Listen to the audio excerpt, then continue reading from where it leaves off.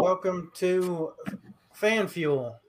This is a podcast where fans fuel talk about motorsport. And today we've got a big show about the wrapping up of the 3 national series in NASCAR. So, let's get into it. My name's Alex. I'm joined as always by Colton Cranmore, Jared Bakaisa, and in NASCAR. Get into it. My name's Alex. Nathan. I'm joined as always by Colton Cranmore, Jared. Somebody has the stream on, so they need to turn that off. That was me. I was going to share it on Facebook, and it just started going. All right. Well, Jared out here trying to get everybody hearing us twice. So first off, before we get started, I do want to say everybody else's background game is going fucking hard. Look at Colton's background. He's got some new stuff on the wall. That's from the 2016 Bank of America 500, a pit garage sign that may or may not have come into his possession legally. Nathan has got some wall art that he had been posting about on Twitter today. He finally got that stuff put up. I love the Daytona 500 pennant myself. And then look at Jared. He's not even in NASCAR mode. It took him at least 0 hours after Phoenix was done to take all the Kyle Busch shit down, and he's got all his Ravens gear. How's it going tonight, guys? Oh, it's going. I actually, not going to lie, I actually put this stuff up after Martinsville. So it's football season now. So it's nice to go to sleep looking at my quadruplet of my 4 favorite current Ravens players right now. So it's football season. If you can't tell, I am a Baltimore Ravens fan, as you can see. If you didn't figure that out, then you don't watch football. But yeah. All right, guys. How are you guys doing? Nathan, Colton? I'm good. I'm still quarantined for COVID. Cheyenne's had COVID. I actually got quarantined last Thursday. I'm going to go back to work till Monday. So we spent a couple days earlier this week completely rearranging the house, thus the office. And now I am bored out of my absolute mind. So nothing to do. Yeah, all I've done this week is spent about an hour putting those into the frames. Just put them up now. I was going to put them on the wall behind me, both of them, but they didn't fit. So one of them had to go over there. So I chose a blue one because it shows up better from further away. So I've been waiting for those in the mail for like 3 weeks, and they finally came last week. So this is probably like the last pieces of wall art I'm ever going to get because now I'm set. All right. Yeah. So if anyone cares, I like flags. I don't have enough. I've only got like 5 flags. So I've been rotating them every month. If you want to send me some flags, DM me on Twitter. I'll take them willingly. But back to the show. Let's get into it. I mean, we had 3 races, 4 if you count the ARCA West Series conclusion. But I don't think any of us were able to, or I guess wanted to watch that, honestly. Let's start off with the trucks. I mean, Lucas Oil 150. It's been the truck race there on Friday for years and years and years. But in the last 2 years, it's crowned a champion. Was it a worthy championship race? I don't know. I didn't watch. I thought the race was all right. It wasn't like crazy exciting. It was just your typical truck race. There wasn't a lot of stories. I didn't think it was a bad race, but hey, I mean, some races have to be normal. Yeah, I thought it was more of a cleaner race than your normal truck series race. I know like Martinsville was not the best race, and you could have seen that. You could possibly like write it up saying that going into that race you could see something like that happen. Maybe on a late restart you could see someone make it 4 or 5 wide and just absolutely wreck the entire field, which that wouldn't have surprised me in the slightest if that actually happened. But we actually saw a pretty clean race from start to finish, so that was actually pretty nice to see that, especially after last week, for them to follow it up like that. That was a lot better than previous weeks. Yeah, I know we talked last week about the Knoxville race and Martinsville being pretty much crash fest and looking kind of embarrassing on that series. I guess they either got a reprimand from NASCAR in the drivers' meeting, or maybe they didn't. And they just cleaned up their act, seeing that it was the championship finale. But I guess we all thought it was going to be a caution fest, and a couple other guys did too. Apparently, the Ford truck team did too. So John Hunter Nemechek had a problem, and he got a lap down, and they chose not to take a wave around during the middle of the race, and even though they were the fastest truck, they came in for tires and just did not get back on the lead lap, and that could have potentially costed them a championship. Do you guys feel that that's a correct statement? Yeah. When was that he didn't take the wave around? Oh, that was early in the race. So I think he blew a tire like 5 or 10 laps into the race, and because someone got into him on the first corner and damaged his left side, the tire went down. Yeah. He comes in the pits. He's running around there. I think at the end of stage 1 is when he chose not to do the wave around. So, I mean, at that point early in the race, you can't – I see that more of just a strategy call that didn't play out than I do like a stupid move. Yeah.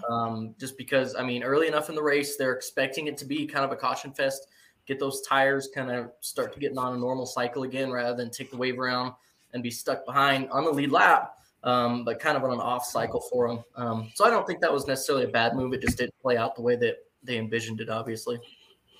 Yeah, like I don't think it was terrible at the time, but in hindsight, I definitely think they should have done that because they had a quick enough truck to where if they were on old tires for the start of stage 2, they probably would have held their own. I don't think they would have gone a lap down again, even with the older tires, because once they did get back on the lead lap in stage 3, they drove all the way up to like 7th or 8th, and their car had like something wrong with the suspension, something was completely broken, and they were still the quickest truck by a mile. So I don't think they would have had problems on old tires.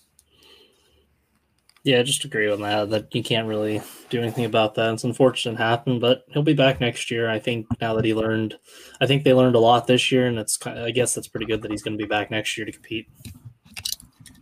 Yeah, it was a pretty procedural race, as you guys said, and really other than that, nothing spectacular happened. We did wind up with a decent run at the end where Ben Rhodes made a pass with, I think, 5 to go to win the championship. And, I mean, what happened off the track was more, I guess, eventful than what happened on. Let's just, I guess, take a moment to just realize how glorious Ben Rhodes' interview and post-race was. He was a couple of chalky milks in, I think. Oh, man. That was awesome.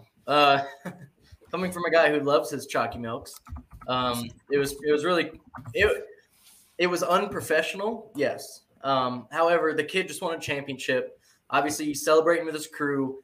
They're gonna party. The party had just started at that point. I mean, I thought it was awesome, and it got people talking about it. People know who Ben Rhodes is now because of that, because people shared it and said, "Oh, look at this drunk NASCAR driver, hillbilly," in his interview, and it was pretty cool to watch. I mean, it was entertaining at very least.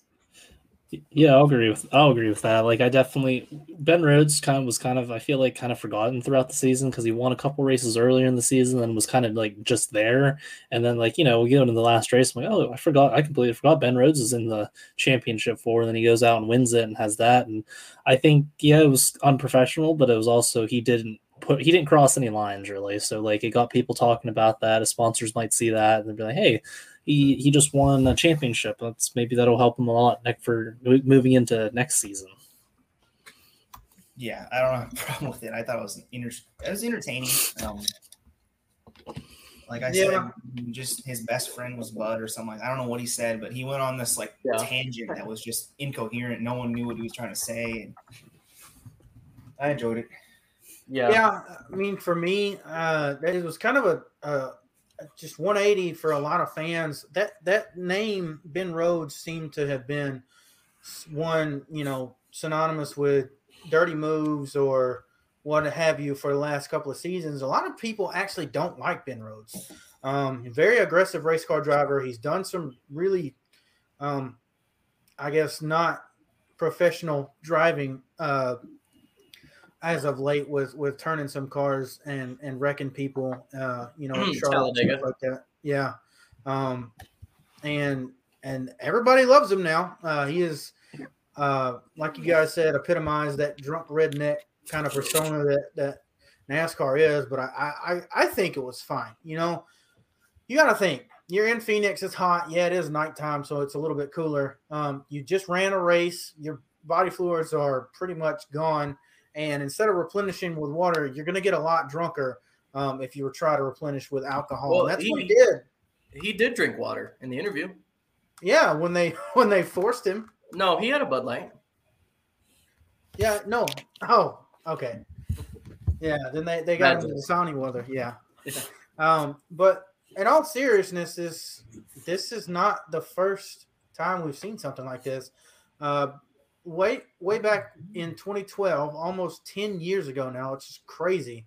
Brad Keselowski took that big mug that we saw on Sunday night, Miller Lite, yeah, and just chugged a couple Millers in Victory Lane. And then I remember his Dave Despain interview on Wind Tunnel that night, and it was hilarious because he was so buzzed. His eyes was glazed over, and he couldn't speak. It was just, you know what? Let people be happy. Let them celebrate how they want to celebrate, as long as nobody else is getting harmed. So moving right on from the trucks, let's get into the Xfinity Series race. Just before we get into some of the major points, how did you guys view the Xfinity race? Because I've got some opinions about that. Didn't watch. I actually watched the whole race start to finish, and like we've been saying all year, the Xfinity Series is the premier series of NASCAR this year, and I'm glad that it got the Saturday night primetime spot. But overall, I thought it was a pretty good race, ran throughout. There was a lot of comers and goers. John Hunter Nemechek looked good earlier in the race, and at one point I thought, you know what's going to happen? I made this prediction before the race. I'm like, wouldn't it be funny if John Hunter Nemechek wins the race, Daniel Hemrick finishes second, and then wins the championship that way?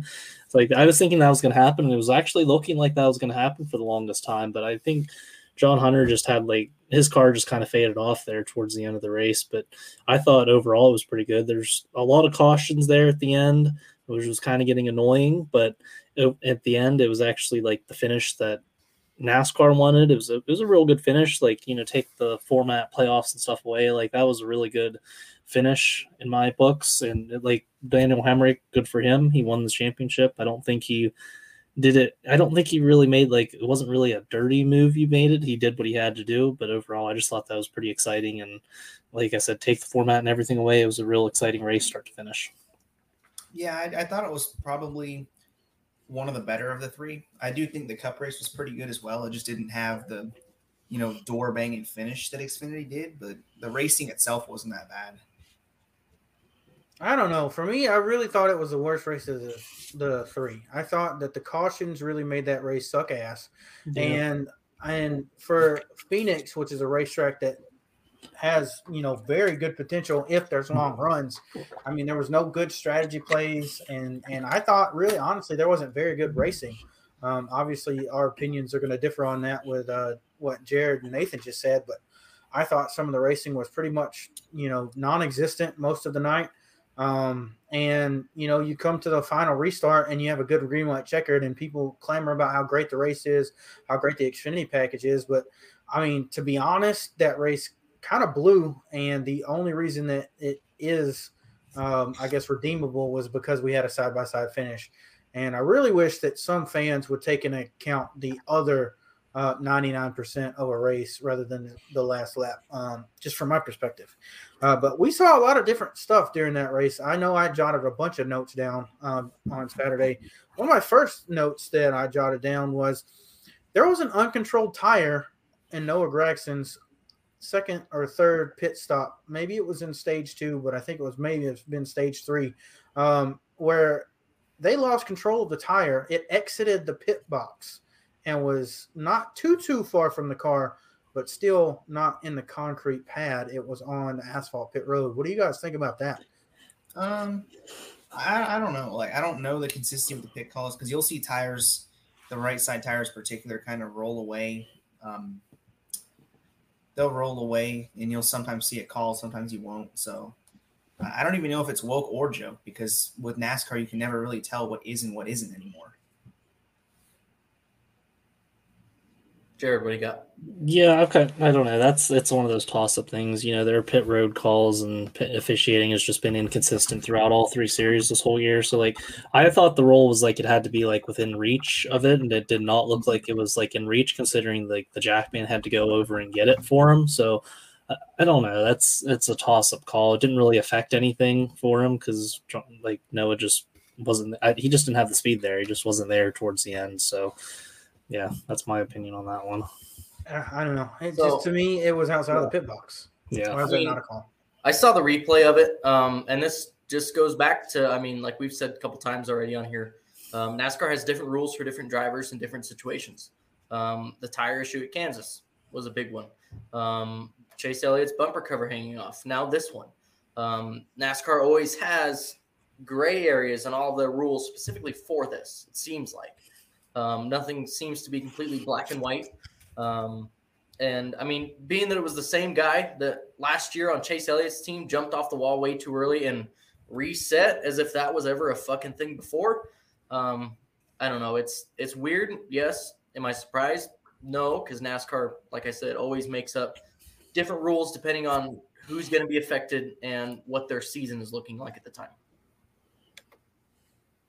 Yeah, I don't know. It's interesting. I mean, you know, looking at it from a like sporting code type deal, people always complain about the NFL referees not being consistent. We saw that this past weekend as a Saints fan. That is just something that I have to fucking deal with every time they get on the field. I don't understand why no one is calling out NASCAR in some of these instances, but they are in others.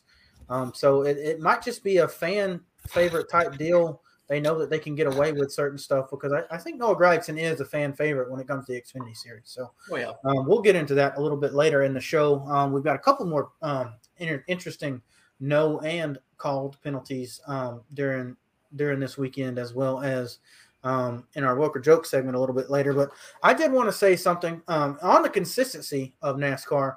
That first caution for the number 48 of Jay Buford, he spun behind the field and kept rolling. What do you guys think about them throwing a caution for that? Because that was the cataclysm that started the bullshit. I remembered that. I was like he spun, they didn't throw the caution, he started getting rolling, and then they threw the caution. I'm like, really? Right. You're going to throw a caution for that? He's literally right by pit road. He's perfectly fine. Why did we have to throw a caution for that? Like, I was actually kind of upset about that because it just ruined the whole flow of everything that was going on at the moment. And that was kind of the what's upsetting is that I can't even count on one hand how many times NASCAR has done that this year. Yeah, I don't know what to say about that. We hadn't had a caution up to that point. That stage was going to play out and be a little bit better than the other ones because, like I said, Phoenix is a racetrack that needs time to develop good runs to have good racing, and that was the caution that caused the whole cataclysm to have the 8 cautions that came behind it, and the reason that we still finished under a green white checker. Yeah, and that Buford guy was in like 3 of them, wasn't he? Yeah, he was. He really was. I'm like, that's a 48 car again. He's spun and like wrecked or whatever. Like, I'm like, at that point, just go home. Like, you're running like 30th. Like, get out of here. You're just causing unnecessary cautions and ruining it. And if you remember, his first race this season was the Xfinity race at Homestead, Miami. And the only reason that I know his name is because he did the same sort of thing and caused a caution to kind of ruin the flow of that race during stage 3 as well. We got to do some better vetting for some of these guys. I don't know how we do that because it's a money-driven sport nowadays rather than a talent-driven one. So. Okay, I'll be fair. Like, I get it. I don't think his talent is the issue. Like, he's like a multi-time like SCCA champion, all that kind of stuff. Like, he got there more so than the guys that just show up. You know, they get into late model racing because they have money. Like, he at least did something before he got to NASCAR. The only problem is, like Dale Jr. says in the booth, he said that this guy is always one of the hardest lap cars to lap because he doesn't seem to know what's going on. You know, he's always either in the way or he's just completely, it's like he's unaware. Like, there's always people say, hey, if you need to be a good lap car, you got to know what's going on in your mirror too. And he never does. So, yeah. So I'm wondering if that is, you said he's a multi-time SCCA champion. Is that a problem because that he's never been in a situation where he's been the car that is getting lapped? I mean, you're talking about road course racing. Yeah, they do some club circuits and stuff like that. Like I mean, but you have to be aware to be a winning race car driver. Right. But he's just if you're not in those, go ahead. I was saying he's just I do think it's just like some teams, they're just not aware, you know. Some are selectively like that, and like Ryan Newman is probably like the biggest example of just choosing to not care about the cars lapping him. But I don't know. Like it's got to be annoying if you're a leader and you have a guy that you don't know what lane he's going to be in until you get there, and it's like I don't know what to do with this guy. Well, see, that's the difference between, I guess, the talent that I'm talking about is. Like you just brought up Ryan Newman and said that he's kind of forcefully in the way. He's not. He only does that when he's about to get lapped for the first time. Otherwise, he's predictable and he gets out of the leader's way. That is a feasible thing to do. But these guys, like we talked about, the Rick Ware cars always being in the way. They're always doing something wrong when they should not be in that area, or they should stick to an area to get lapped. And that's what happened. Yeah. I think he's the one that ruined Noah Gragson's chance of winning at Homestead this year. That was David Starr. Oh, it was David Starr? Yeah, whatever happened to him. Like, he kind of just, like, something broke on the car, and he's like, okay, cool. I will say I do have more, and I wouldn't say respect, but I understand Jade Buford being tough to lap more so than I do Josh Bilicki, Cody Ware, etc. Because it's a different series. It's not the Cup Series where you're pouring millions and millions of dollars into it. You have a lot more smaller market teams in the Xfinity Series, and he's racing for one of those smaller market teams. He needs every spot he can get, and if that means holding up the leader for an extra 2 laps, so be it. Grant, I think you need to be more aware. But I mean, he's coming from a background where he has talent. He has a ton of experience racing. He's not like the Quinn House and the Brandon Jones who just have money and pay their way in. So I don't like to be as hard on guys like that as I do the guys who are exclusive pay to plays and who are constantly getting in the way. I mean, I respect Jade Buford for it. Yeah. Well, see, that's what was that guy that had wrecked someone at the Roval? He was in the 52 car. I can't think of his name. Joey Hand. Joey Hand, yes. He's a champion. Like, that guy's won like the Rolex 24. He's won Le Mans. I mean, he's Martin Truex. Yeah, he wrecked Martin Truex. So I think it was Brett Griffin that said that they shouldn't have their first NASCAR starts in this in the playoffs or whatever.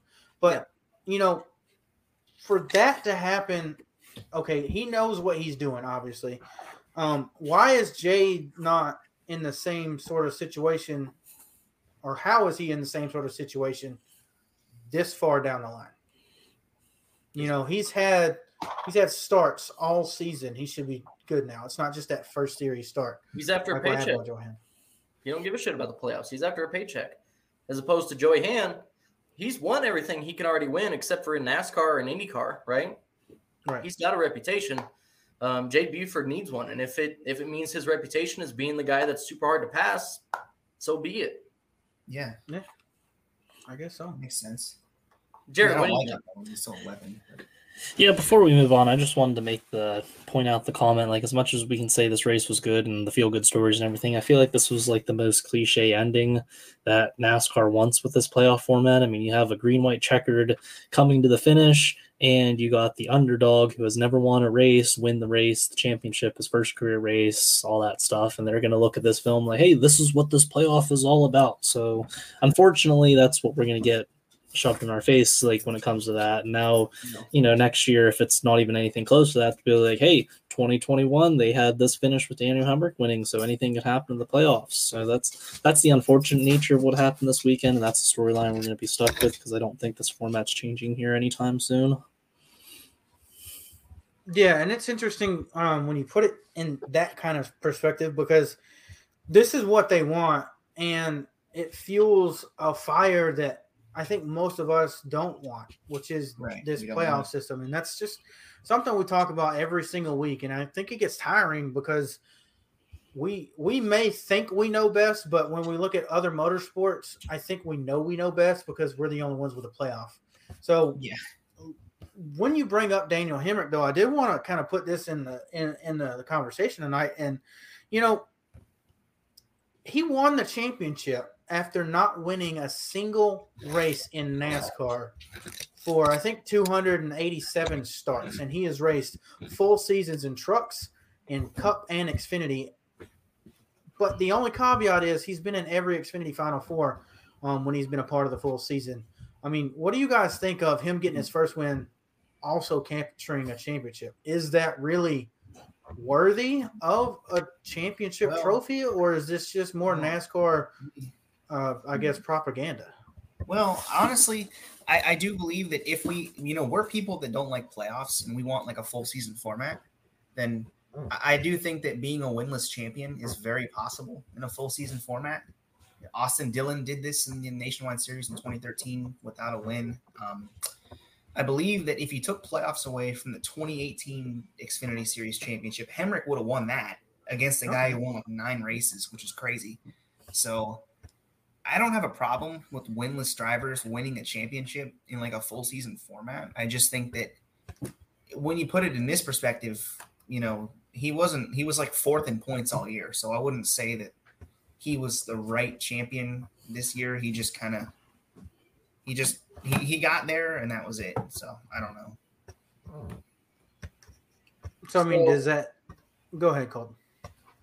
I've heard a few people, guys that I know well enough. Actually, one of the guys who was on here last week, one of the Smith brothers, commented on the post that I shared about say no to foe. Don't watch this. We hate playoffs. At least I do, right? And the ratings over the past few years have shown that as well, that most NASCAR fans do not like this.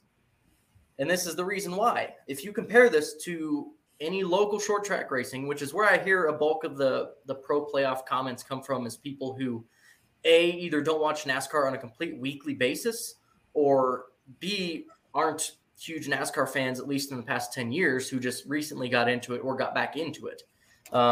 Compare this to a short track race. Let's say that we're racing late models and some dude who has never won the entire season, has never won a single stock car race at that track, comes out and just so happens to win the final race and take the championship.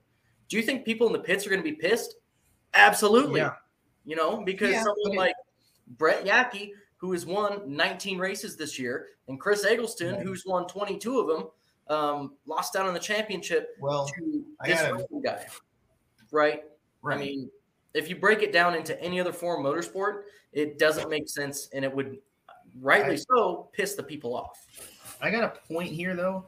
I do think you're right to criticize the playoffs. I just don't think this is the way to do it, because winless champions, they can happen in a full season format. They can happen. But how likely? Okay, but possibility is very, very, very, very, right. Very it's very slim. But I'm just saying that, like, I do think that Hemrick was the wrong champion this year. He was like 5th in points or whatever. So I think you're right on that regard. I just don't know to say that he's bad for not winning, because this stuff can happen if the right dominoes fall.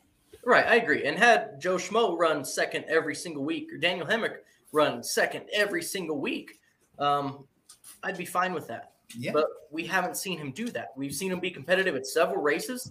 We haven't seen him close the deal any time other than now. And even at that, he had to beat and bang doors to get there. He didn't, smoke the field by a quarter of a lap. Right. And I think what's interesting, you brought up the short track kind of ordeal. Being a part of different short track racing, pretty much my whole life, they do have gimmicks at short tracks. They really do. They have bounties that they put out on drivers and stuff like that. But when it comes to season-long points championships or seasonal championships, if it were, because, some people who own racetracks put on championships for the spring, summer, and fall races, not just, from the time the track opens in the spring till the last race. They only do stuff like double points nights or dual feature nights or, stuff like that. They never reset anything to have this sort of knockout stuff, because no one thinks it's legitimate, especially the guys that go out there and put on the show. I don't know why we, as drivers of the sport, can say nothing to NASCAR just because they pay our checks. Because at the end of the day, if we, the superstars, don't show up, I'm putting myself as a driver, but it's theoretical. They have no product to put on track, and I don't know why we can't, see the drivers do that. But for me, this doesn't make sense from a Hemrick perspective, because he wasn't the best, and it just feels empty. Look at how the points battle, just like we talked about last week with Denny Hamlin and Kyle Larson was these past couple of weeks. Look at the points battle between the 22 and the 16. Had the 16 not had any problems in the beginning of that race and race to the end, they legitimately both had a mathematical shot of winning the championship during that race. It can come down to the last race. The most of the time, people don't win championships 2 or 3 weeks ahead of time, which is the main counter argument to playoffs. It happens more often than not, but it's not every single time. I don't get it. Jared. Yeah, I'll also just point out, like, the World of Outlaws, Brad Sweet clinched the championship, I think, with 2 races left or whatever, and Charlotte still sold out and actually had enough sales where they're adding a 4th date next year. Yeah. So I think the fans get what they like. The fans over at the World of Outlaws and stuff, they don't really complain about the season-long format. Like, yeah, Brad Sweet won a bunch of races and stuff, but he was the rightful champion in that series, and people still came out and watched the race and didn't have a single problem with that. So I think, go ahead. Yeah, or no, you go ahead. That's the point I was trying to. The point that you just made is the point that I've been trying to make the whole time. The playoffs are the only reason people give a fuck about a championship. When they went to a playoff style in 2004 with the chase in the postseason, that's the only time that people started giving a shit about the championship. If you have a good product, if the racing every weekend is good, people will come out in droves. It doesn't matter who wins the championship because it never did. That was just an accolade that people like us, diehard fans, appreciated. The disconnect. It's just there. Yeah, and I also agree that the playoffs are the only format that have they've emphasized the championship at the same time as they have devalued it. Like, they've somehow managed to do those 2 things at once. And you look at the point that Alex just made, F1, like 2019, Hamilton locks up the title like 5 races early. Like, it was probably the most lopsided title he's ever won. And sure enough, the last couple races of the year were some of the best there was. Like, people still showed up. They loved the racing. They didn't care that the championship was locked up. Yeah. Yeah, and you see different kinds of racing when the championship is locked up. You see the champion and that not give a fuck attitude.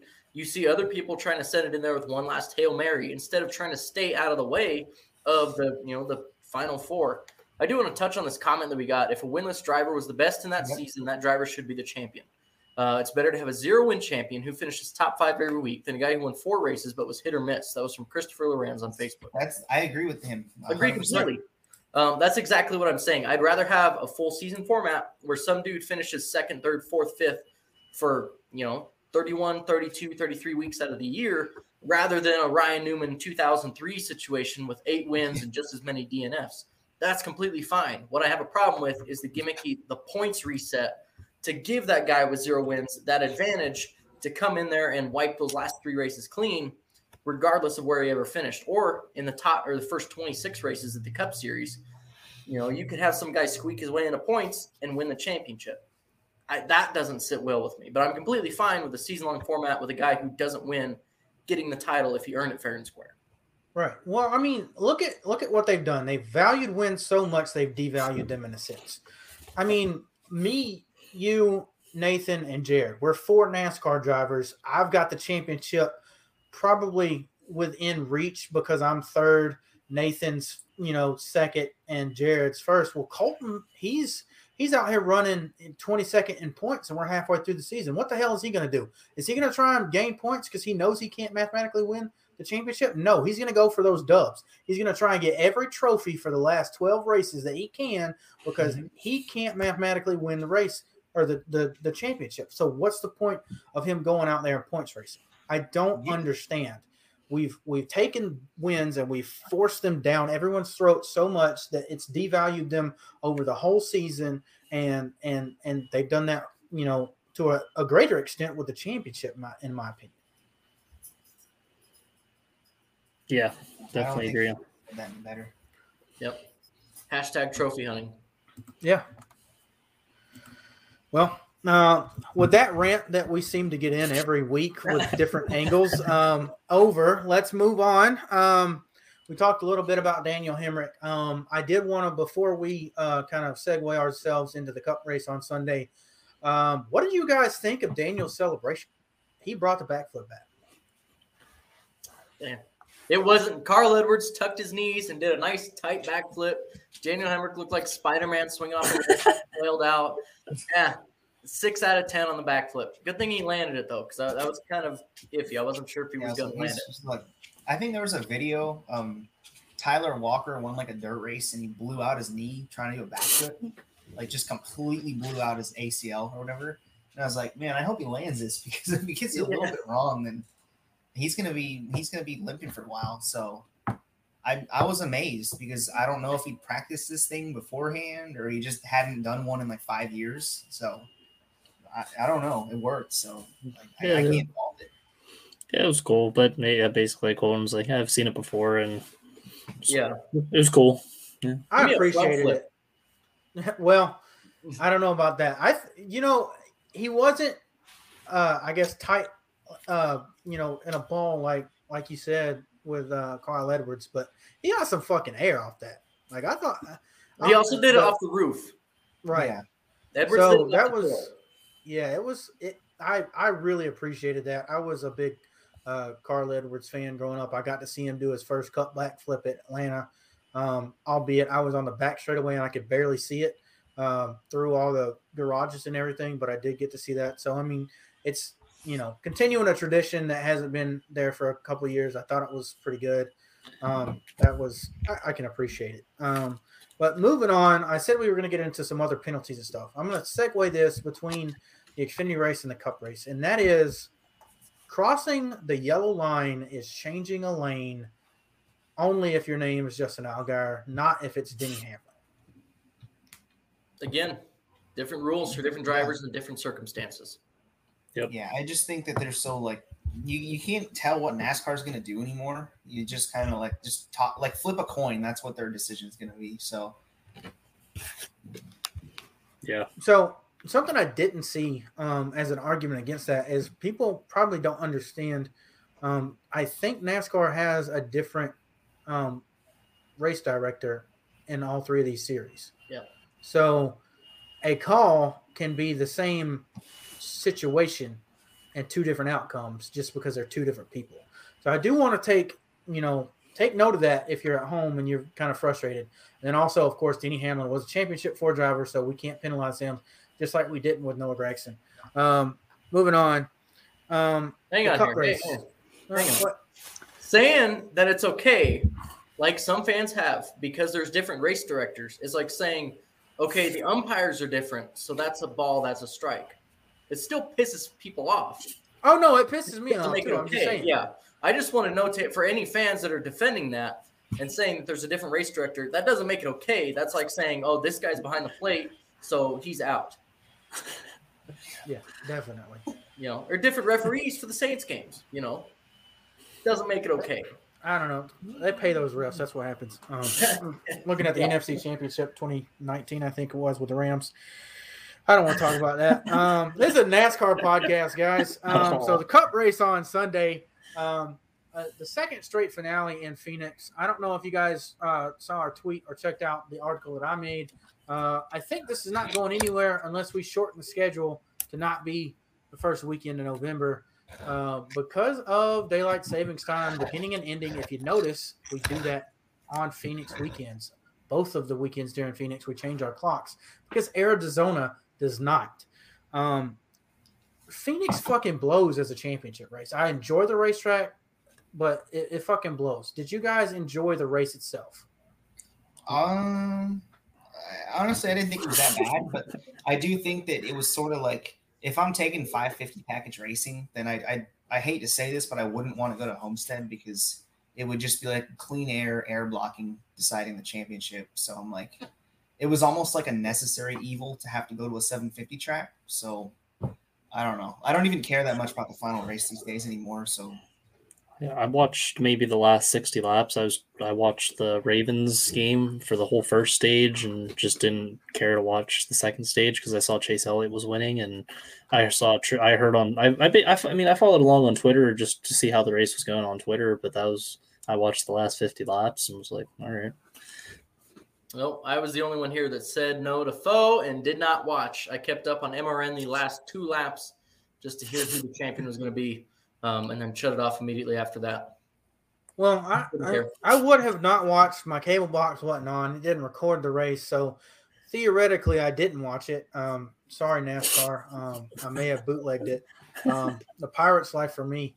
But anyways, that race was a lot better than I thought it was going to be. I mean, my expectations were rock bottom, so it managed to exceed them. There was some good runs in there. There were some decent passing going on, comers and goers and things like you guys said about the Xfinity race. But all in all, we had a short run to the end, and that's not a short run race. So it was just kind of a bummer. I mean, again, I'm bummed out that we have this one race championship and it's amplified with it being here at Phoenix. Yeah. Well, turns from a one race championship into a one run or a one pit cycle championship. Right. Or in the Xfinity case, a one restart championship. Yeah. Yeah. Right. Whole season comes down to 2 laps. But that's, again, another playoff argument that we could still be having from 15 minutes ago. I do want to get into some stuff. Early in the race, we had a bunch of incidents. Actually, it was 2. And it was both caused by Ricky Stenhouse Jr. So, I mean, what do you guys think about that? I mean, he gets into the 7.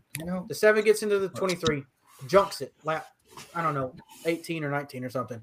Then the next restart, a couple laps later, he gets back into the 7, wrecks himself and Corey LaJoie. What was going on? What do you guys have to say about that? I don't know. Like, it's just your typical lap 1 race or early racing incidents. Like, I know that the first crash, they were like 3 wide, and I'm guessing somebody didn't know they were 3 wide, and they all kind of came together. And then the same thing happened the next time where someone just messed up. I do think that these things happen. I just think that it's different depending on the driver. You know, like if whoever did that, no one would care. But since it's Ricky Stenhouse, everyone just puts it. So I don't know. Like, it's just part of racing. I mean, people are weapons. It is what it is. It just, you know, as long as it's not on purpose, so be it. You know. Yeah, I didn't watch the first stage. I missed it. I heard about it. I heard Ricky Stenhouse was involved. Not really surprised. Colton's going to go ballistic and say, oh, you know, people shouldn't be allowed to wreck on accident. I hate Ricky Stenhouse Jr. I know it's coming.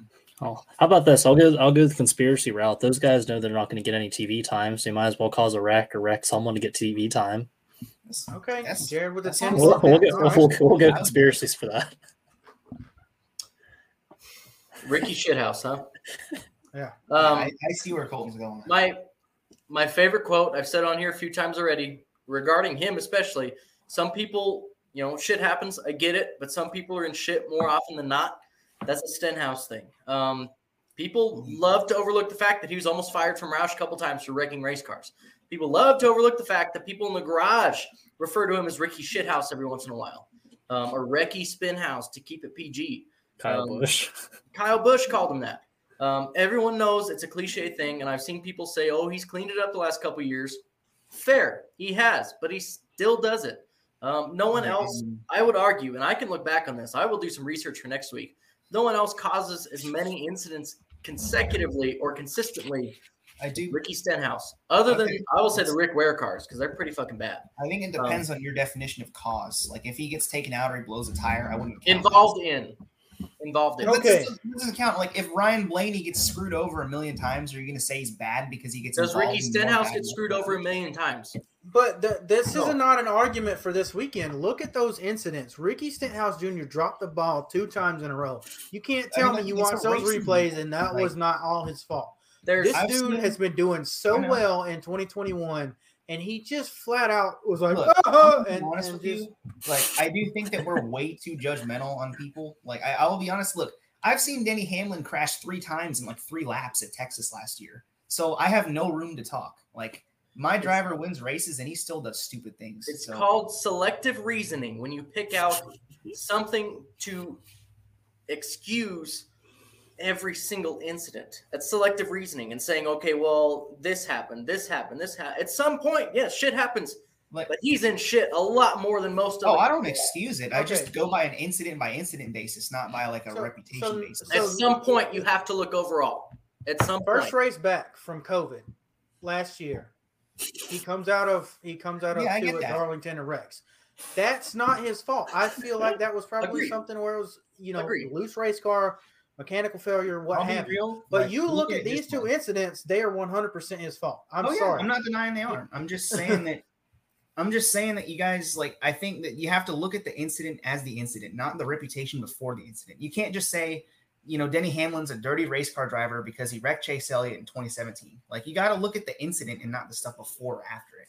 Okay, so he is at fault for the incident, correct? I just don't think that you can say, these things happen because of, the stuff that's unrelated to that, if that makes sense. So after the 2021 Daytona 500, I could say Mike McDowell is a great race car driver because I looked at that one incident and I didn't look at the entire span of everything, right? He won the Daytona 500. You don't have to say that. You could look at him winning the Daytona 500. You can't look at all the other races and say, he's a great driver because of those. Just look at that one particular thing. Michael McDowell's great race car driver. Awesome. Perfect. You're missing the point. Man. No, I get your point, Nate, is that you have to look at incident by incident. So if I take someone like... So if Ricky Stenhouse blows a tire and hits the wall, you're probably still going to call him a weapon. I'll still... Yeah, because I don't like the guy, right? Yeah, but just like Alex said, at Darlington, I get that one. That one's understandable. I'm not going to, sit there and criticize him for that. I get it. There's several of them that I won't criticize him for. I will for these ones. I will for most of the super speedway wrecks that he's caused, not this year, not last year, between like 2015 to 2018, 2019. That's fair. I do look at it incident by incident and say, okay, that one's not his fault. That one, he's fucking stupid. Right. And I just think even if it's not his fault, we're gonna say this about him for everything, like related or unrelated. It's just funny to wind you up because I know you hate when I say this. But the thing is, like when you are surrounded by this stuff all the time, whether or not it's your fault, it becomes your fault. Look at Daniel Hemrick. Look at how many times he has lost races. So okay, here's over and over, but maybe by his own thing, maybe by a mechanical failure, somebody else doing dipshit moves like it happened in Atlanta, and people still hound on him that he's a shitty driver and he's never going to win anything up until Saturday. This is the same situation when you get someone who's always in shit. He's gonna be shat on. Yeah, I mean that's the thing, but sometimes it doesn't make sense. You look at Hamlin, people say, "Oh, he's he chokes because he didn't win this championship," but he never caused any of it. And it's another case where it's like, perception is just perception. That is what it is. And whether it's right or wrong. And in a lot of cases, I do think it is wrong. I mean, you can definitely say that Denny Hamlin, maybe not himself, has choked away championships, but his team has choked away at least 4 championships. Well, yeah, that's not his fault. So therefore he isn't the choker.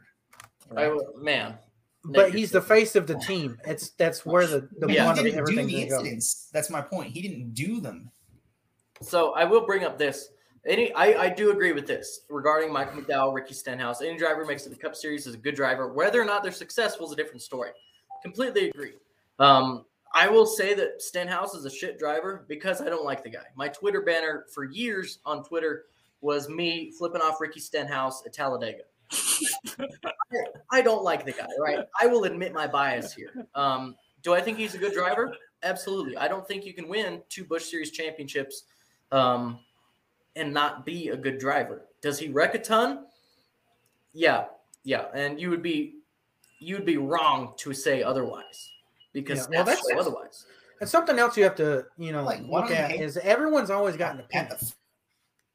So their goalpost is going to be different than yours. When I say a good driver does this, it's based on my bias. It's going to be up here or down here. Yeah. If a driver is shit, based on my bias, it's going to be up here or down here. It just so happens that my goalpost for Ricky Stenhouse is in the porta potty right down the road. Y'all just inconsistent. Yeah. I will admit my bias there. Ricky See, Shithouse. I don't think I'm inconsistent. I think that dude's he's a great driver. He just doesn't know how not to wreck. Ricky's been. I love having access to comments. Yeah. So if you're not watching on Facebook, we had some updates going along on Twitter and their Periscope. Continually updating it since they took it over. We can't see comments on Twitter anymore like we used to. So if you do want a live comment, we'll get you on. You just have to do it from our Facebook page. Just search for us on Facebook at FanFuel MSM, capital F, capital F, capital MSM, just like you are on Twitter. And we'll get you on the stream if it fits what we're talking about. So next up, since we're still talking about the Cup race, I don't know if you guys forgot that that's what we were talking about, but we are. I did. Was the resin too OP? Because in my opinion, I'll go ahead and say this first. Coming out of turn 4, old turn 4, now it's considered turn 2. I'm not going to swap.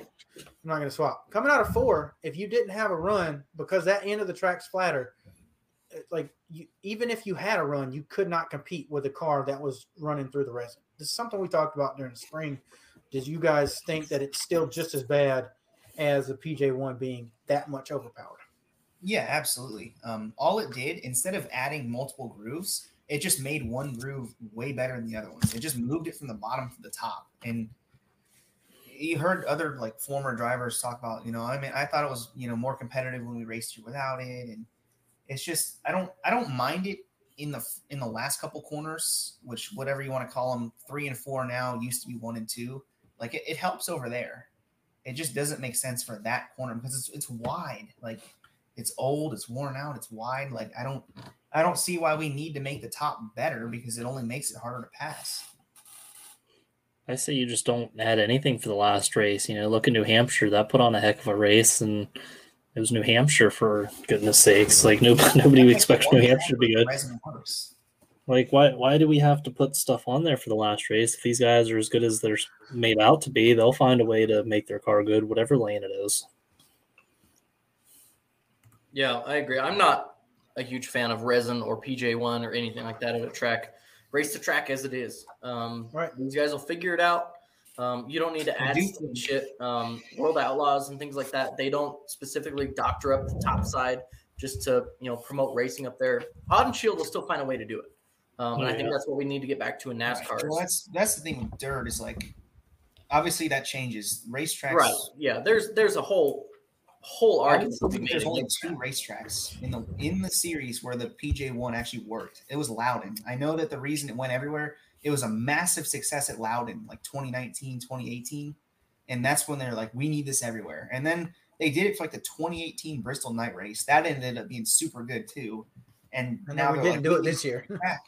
And it's why didn't they just leave it at those 2 tracks? Why did they have to take it everywhere? It's the same thing with the big racetrack boom. They got onto something and they thought it was a success and they doubled down on it. Same thing with playoffs. They always do that. They double down on everything, shove it down our throats, and make sure that we know that it's good until it's bad.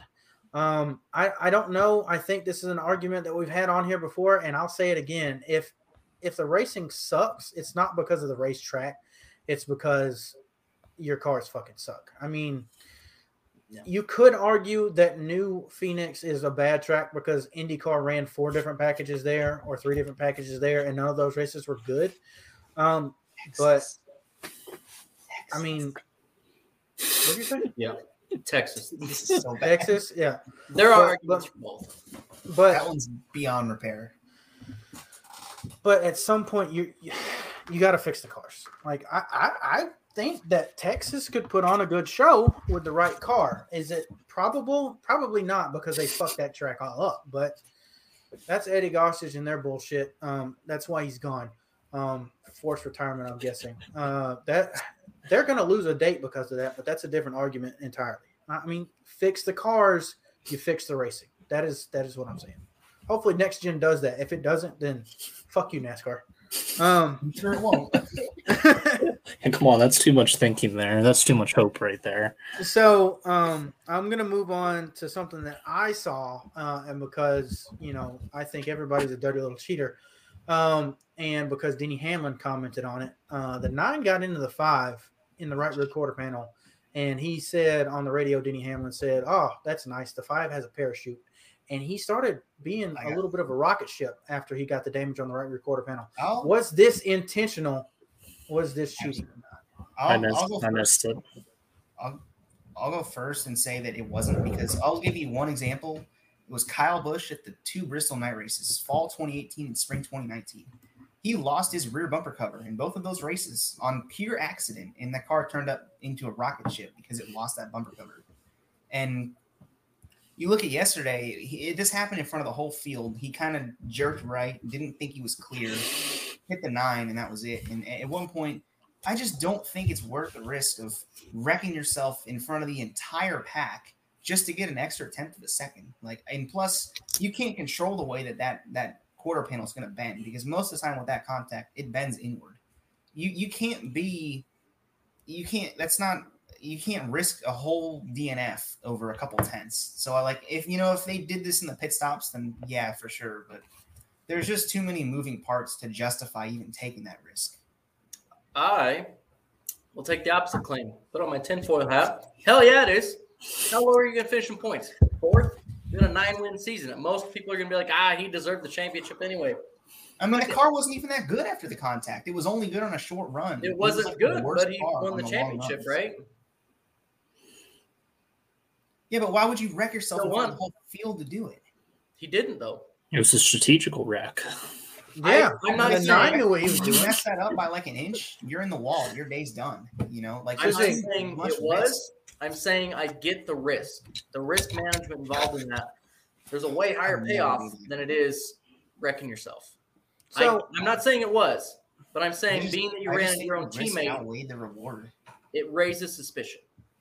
The only reason suspicion. I just think it's a wrong incident to choose this for. I think the only reason that I'm going to say is not cheating is that they didn't swap positions and the 9 do it too, because that would make sense if you say, okay, we're going to bend up this little bit of the quarter panel on the 5. Oh wow, the 5 is 3 tenths of a second a lap faster. He's gonna come back to you. He's gonna let you pass him, and he's gonna do the same thing. They could do that with code words and whatnot, but I think that's an easy way to say that they would be cheating. Obviously, that didn't happen, so it was just a fun little thing to bring up. But I racing. Sometimes dominoes fall your way. Sometimes I think Jeff Gordon had this happen in a Charlotte race where he spun out and his car was damaged, and the way the damage was ended up being an aerodynamic help to the car, and he drove all the way through the field and finished second. So I get the suspicions because this stuff happens every now and then, but I do think we're probably reaching like a little bit. What's not to reach? I mean, we got our tinfoil hats on. We're always trying to shit on something. That's what we do here at Fan Fuel Motorsports. All right, if we're gonna go with that, I'll pull out that Kyle Larson didn't have he missed a lug nut on his left rear tire. If you look at some of the championship pictures, if you zoom in on that, he does not have there's not a lug nut. So if you look at this, you see this graphic that I made. You see this graphic that I made here. If you zoom in, okay, you're only getting a fine, so I would do it. The Gibbs cars miss a lug nut every week, and I think that's perfectly worth the risk, because if your team can afford to pay the fine for a missing lug nut, then you can do that. It saves you time on your pit stop. If your team is half of the championship 4, you can afford to wreck one of them trying to get that aero advantage. I can agree with that. I mean, I really can't agree with that. If he wrecks with the 9, that takes out both of their cars, though, and then now Hendrick has no final 4. I was hoping. There's if they miss a lug nut, who's to say that wheel doesn't come loose? Yeah, that's true. But how much is it? No wonder they had a quick pit stop. They only got 4 lugs on them. Yeah. So I would like to say something, because fuck Tony Stewart for even making this a problem. When they were only putting 3 lug nuts on the cars, I thought it was a great way to potentially go out there and do something to have a quick stop. And I thought it was really good strategy-wise, because if you push the limit too much, you could really fuck yourself over. So I think that was I think that's fine. We'll get into a little bit about lug nut penalties later, though. So next up, I have the shit boxes ruin another run to the end. This again is some Denny Hamlin bias. The 13 car blows a brake rotor, and with the long run ensuing, ruins any sort of strategy that the 11 or the 19 had of running the 5 down. Do you guys agree with that statement? What do you guys think? Yeah, I'm with you on that one. I knew it was going to happen. I was like, man, Hamlin's got the fastest car in the long run before the green flag stops. He's running. He's past the 19. He's running. He passed the 5. All he has to do is make up half a second on the 9, and he's in the lead. And before you know it, you got Anthony Alfredo cuts a tire. You know that's the first caution, and then we're running like 30 laps to the end.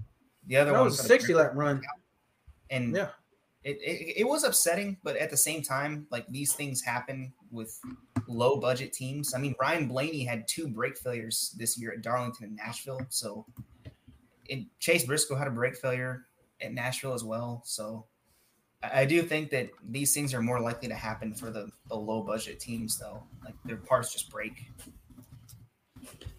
Yeah, that was just unfortunate with how that whole played out there at the end, because that's actually the parts that I was actually starting to see. And like I saw like Hamlin was like, I thought Hamlin was like in prime position to get that if it kept staying green the whole way, but then that caution completely screwed all that stuff up. And or heck, it even almost screwed up the whole thing because there was a caution during. Like, I know Truex came into pit. This is whenever I started like watching. Yeah. Truex came down. He came to pit, and then the caution came out. I'm like, "Ooh, this could have been real bad." If like you can imagine like it getting screwed over just because there was a caution while you're pitting and you're done. Like race is over. That was, like Alfredo blew a tire like the instant Truex hit pit road, which wasn't surprising because it was Anthony Alfredo. But I mean, blowing a tire is blowing a tire. Like it happens.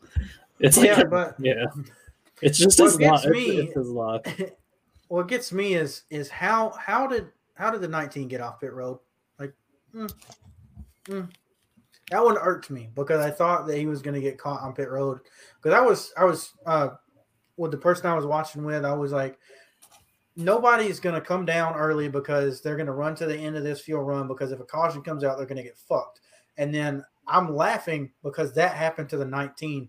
But he somehow gets off pit road safe. I'm putting my tinfoil hat on to that one. I think they changed the caution procedure rules for that. Maybe they did. I agree. I will. This is just Denny Hamlin's luck. If that race goes green, something screws him over. If the race has a caution, something also screws him over. So like it's inevitable. You just pick your poison.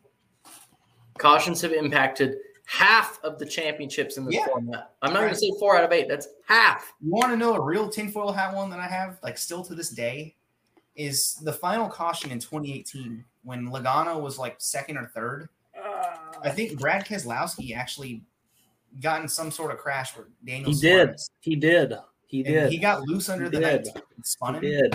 And I'm like, to this day, I'm like, man, I wonder if that wasn't a mistake. You know, like Logano's got a short run car and they set him up with a short run.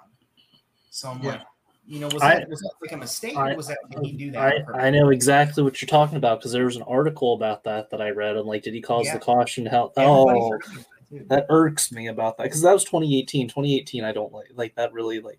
That doesn't sit well with me, and not because Joey Logano won the championship.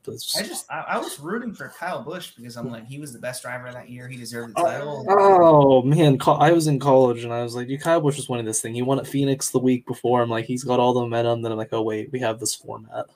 Yeah, but without the format, guess what? Even without stages, guess what? The big 3 that year: Martin Truex Jr., Kyle Busch, and Kevin Harvick.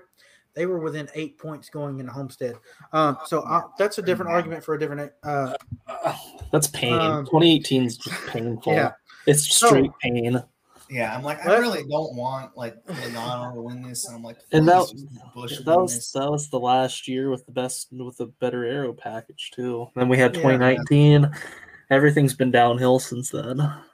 Yeah, but unlike that year, this year we had a dominant driver win the Cup championship. So what do you guys think about Larson winning this championship, and what kind of a year did he have? Nathan, I'll let you go first. I'm really happy about this. I will admit he did get lucky in that race. Like he was probably the 4th fastest car of the final 4 on the long run, and he gets a bunch of short runs, gets a good pit stop, gets out of there, which I'm not mad about it because I think that he deserved the championship. So I think that he deserved to have that good luck because of his body of work this season. Like, if anyone gets good luck, I'm happy with it being him. Yeah, I mean, a phenomenal season. And I know that we wanted to all kind of just appreciate Kyle Larson for a bit. I mean, I've said before, off track, I never really liked Kyle Larson, but I will always say he's probably the best talent in the world right now as far as driving race cars. I mean, let's list the accolades from this year. Coke 600 win, championship in NASCAR with 10 wins. I mean, Chili Bowl was this year as well. I mean, what else has he done this year? Kings Royal, Knoxville Nationals, Prairie Dirt Classic, Bristol Night Race. That's another big one. All-Star race. Did you say All-Star? I did not. Yeah, he won that too. He won on, I think I read this statistic somewhere. I don't know where this was, but he won on 3 road courses. He won on ovals, and he won on dirt ovals. Like, he's one of the first people since like Mario Andretti or AJ Foyt to actually do that in the same season. Like, that's ridiculous. So it is, and I think there was a Twitter thread about it being one of the greatest seasons in motorsports history. I was going to ask, directed to you, Nathan, when you think about some of these great years, do you think about other drivers like Mario Andretti and Dan Gurney and the like? Yeah, I think that those, like, I think there are some years in that thread where, like, those are never going to get touched ever just because, like, it's impossible to race all these series now. I think AJ Foyt won a NASCAR race. He won, like, all but 3 IndyCar races, the Indy 500 in the title. And then the one year he won on every different type of track in IndyCar, whether it was dirt, paved, road course. He won Le Mans that year. He won the Indy 500 that year. Stuff like that's not going to happen just because of the way racing is now. But if you're just talking like the modern era, like 2000s and up, then I don't see how Larson's year is going to get topped unless it's him doing even better than he did this year because no one else does it. You know. Well, hopefully he'll join the Rolex again and get an Indy 500 run like we were discussing a couple of days ago on Twitter, because I would like to see him just go out there and win, you know, a gauntlet of different races in the same year. Yeah, I want to see an attempt. That's all I need.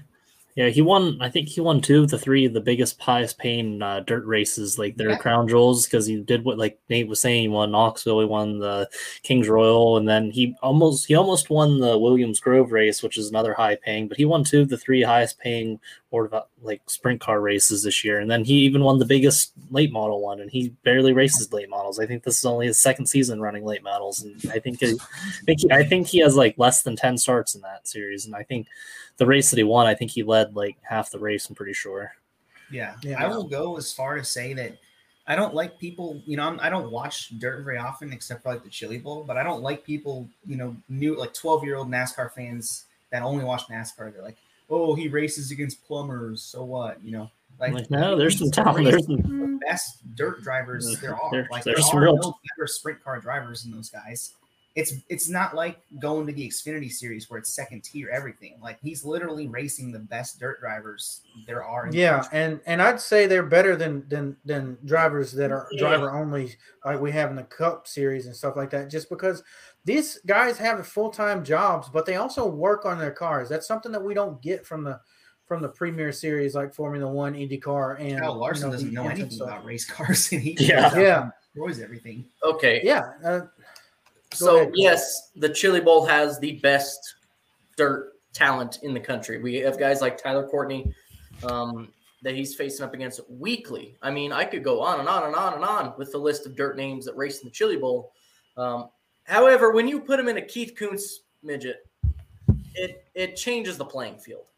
I will say that those Keith Kunz cars, regardless of who's in them, whether it's Rico Abreu, Christopher Bell, Kyle Larson, they dominate Chili Bowl. So I think it's a bigger achievement to win that than it is to win the Cup championship, just because of Cup Series, right? 40 drivers versus 400.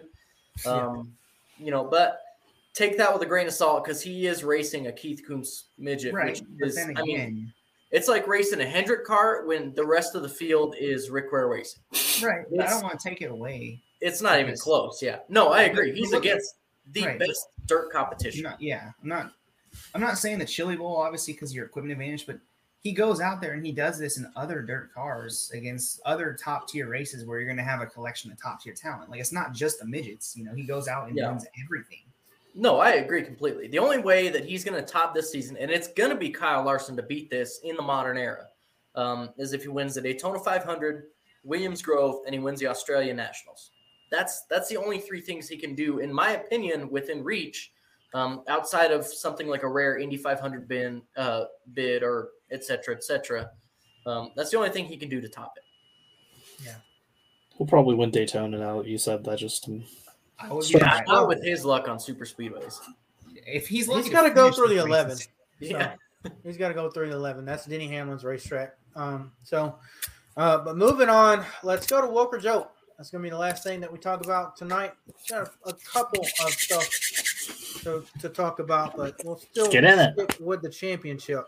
The championship ratings on a downtrend for the last 7 years had a slight uptick this year. Woker Joke.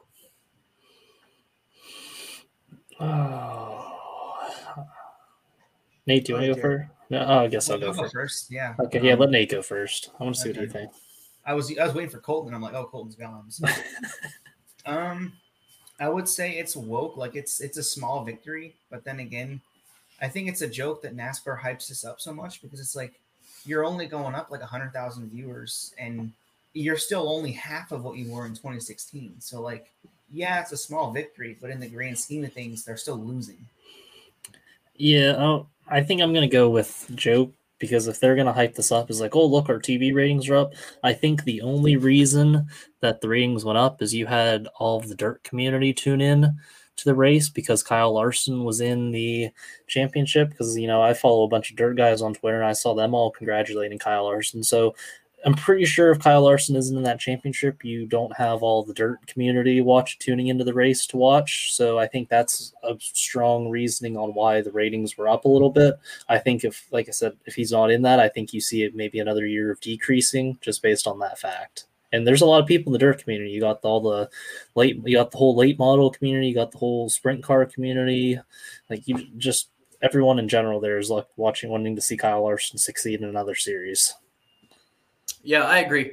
That the majority of that, and granted, we're talking about 3.2 million people that watched this race last weekend as compared to about 3.05 last year. We're talking about 150,000 people difference. That doesn't sound like a lot when you put it that way. You talk about the dirt community. That's where a great majority of those came from. Jared and I are in a group on Facebook called Worldwide Sprint Car Fans, and that whole group is like 50,000 people, and they were all talking about Kyle Larson on Sunday. That's a huge market of it. Do I think we see these ratings if Kyle Larson isn't in the finals? Absolutely not. I think that he brings in a crowd, and all these people were anti-NASCAR a year ago when Larson got fired. So, I mean, you take all of that popularity that he has with the dirt crowd out, I don't think we see these again. And granted, 150,000 people, that's not a ton. That's Concord, North Carolina. Yeah, I'm going to have to go joke as well. This format sucks. You don't lose half your fucking viewers in 5 years if the format doesn't suck. This is the second different track. This is the third different aero package. Maybe more so than that. But, I mean, you go from the raciest place that we race at to the Diamond in the Desert, which is not really a racy racetrack. It's a driver's racetrack. It's for strategies and stuff. And you crown a champion on, at best, a 2-lap showdown, green, white, checkered, because it's nice and showy. And at worst, a just total dominance run because nobody can catch a guy that hit the setup. I think it's a joke that it went up. I'm mad that it went up. You know, we said say no to foe. I did watch it, but you know, I was setting sail with the black sails on the high seas, watching, not necessarily with the cable box, you know, a few rooms over watching it. So how did the ratings go up? You guys pretty much nailed it on the head. It's probably the dirt community. Say no to foe. I hate this format. It should have went down. Moving on to more rating stuff, I do want to kind of branch out to the whole season. Today, Adam Stern tweets out, and I'm going to pull it up on Twitter, so bear with me, that the ratings top 10 markets from this season. And Knoxville was the top market for the Cup Series on NBC Sports Channels in 2021 amongst Greenville, Spartanburg, that's South Carolina, Greensboro, High Point, North Carolina, Charlotte, North Carolina, Hartford, New Haven, Connecticut, Richmond, Virginia, Louisville, Kentucky, Birmingham, Alabama, Nashville, Tennessee, Dayton, Ohio, and Raleigh-Durham, North Carolina. All that stuff's in the South except for basically Dayton, Ohio, and Hartford, New Haven, Connecticut. And Cassie Fambro says, "Oh, you mean not the West Coast?" So this is a two-part woke or joke. If the excuse me, if the West Coast is not watching and is not that top market that you told me 3 months ago was our top market for NASCAR, why are we still doing 3:30 p.m. Eastern start times? So this is a dual one. Woke or joke on the start times, and woke or joke on the West Coast not even being the top 10. Oh, am I going first or? Let's keep that All right, we'll rolling. keep the rotation going. Well, I'm first of all, I'm gonna go joke on the whole blaming the time thing, because look at it this way: like, you don't see other people blaming outside circumstances for their failures. You know, you can't just say that. You can't, like, they've started races at 1 o'clock in the 2000s and nobody cared. It was still a very popular sport. It wasn't the start times that made everything go down. It was the decisions they made with the rules and the formats, all that kind of stuff. So you can't just keep changing start times and saying, "Oh, this is going to fix everything." Like, they're looking at the wrong thing, and now they've basically ruined it for the East Coast people that are the majority of the people that watch the races, just because they want to blame that for their own failure. So I think it's a joke on both points, because if NASCAR was good, West Coast people would watch it no matter what time it was. Yeah, I'm agreeing. Joke, big time joke. I mean, NFL starts at 1, college football games start at noon. Nobody cares about that. Like, I mean, if you're a fan, you're going to watch when it's on. So that's pretty much basic and simple. Like, why are we trying to, like you said, why are we trying to please the West Coast fans that aren't even in the top 10 rankings? So NASCAR has said that it's a top viewer market. They didn't say how top. They didn't say top 10. It could have been top 600 for all we fucking know. They could have been ranked 597 through 579.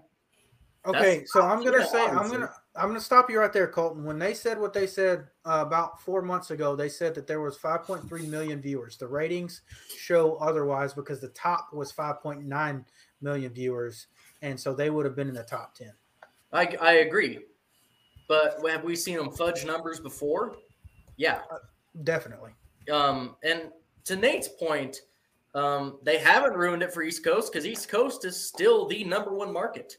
The only thing they can do at this point to get the West Coast audience in is A, change the format, B, run all of their races out there, or C, change it to 1 a.m. start times for the East Coast to make sure that their only fan audience is in California. Other than that, East Coast is still your bread and butter for NASCAR. That's why a lot of people want to be associated with NASCAR move to fucking Charlotte.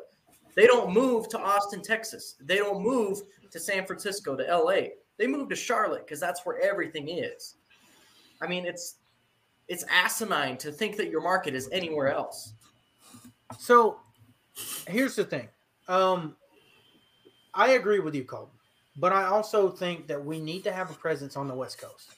However, we're doing that with the Clash. I think the Clash is wonderful. We're going to talk about that later on in Woke or Joke. When it comes to, like you say, the bread and butter, it's obviously on the East Coast. East Coast fans are much more beneficial to have these 1 p.m., 12:30 p.m. start times, because they get to go home earlier from the racetrack. They get to do stuff in the afternoons that they can't because they're setting it up. And I know that the ratings would be better if I didn't have to go cut the grass or go shopping or whatever, because it's Sunday and I got to go to work on Monday. And I think most of working America who watches NASCAR, which is, a blue collar sport, would agree with that. When you look at stuff like that, that's one thing. And then I tweeted on there, I said, I'm telling you, West Coasters want breakfast NASCAR. Just like when I'm watching F1 at 7 a.m., that shit's awesome. If I was a West Coast fan, I would love to wake up at 8 or 9 in the morning, put some coffee on, make myself and my family some breakfast, go sit my fat ass on the couch and watch NASCAR at 10. Because you know what's happening at 1 or 2 p.m. when the race is over, depending on if it's a wreck fest or not.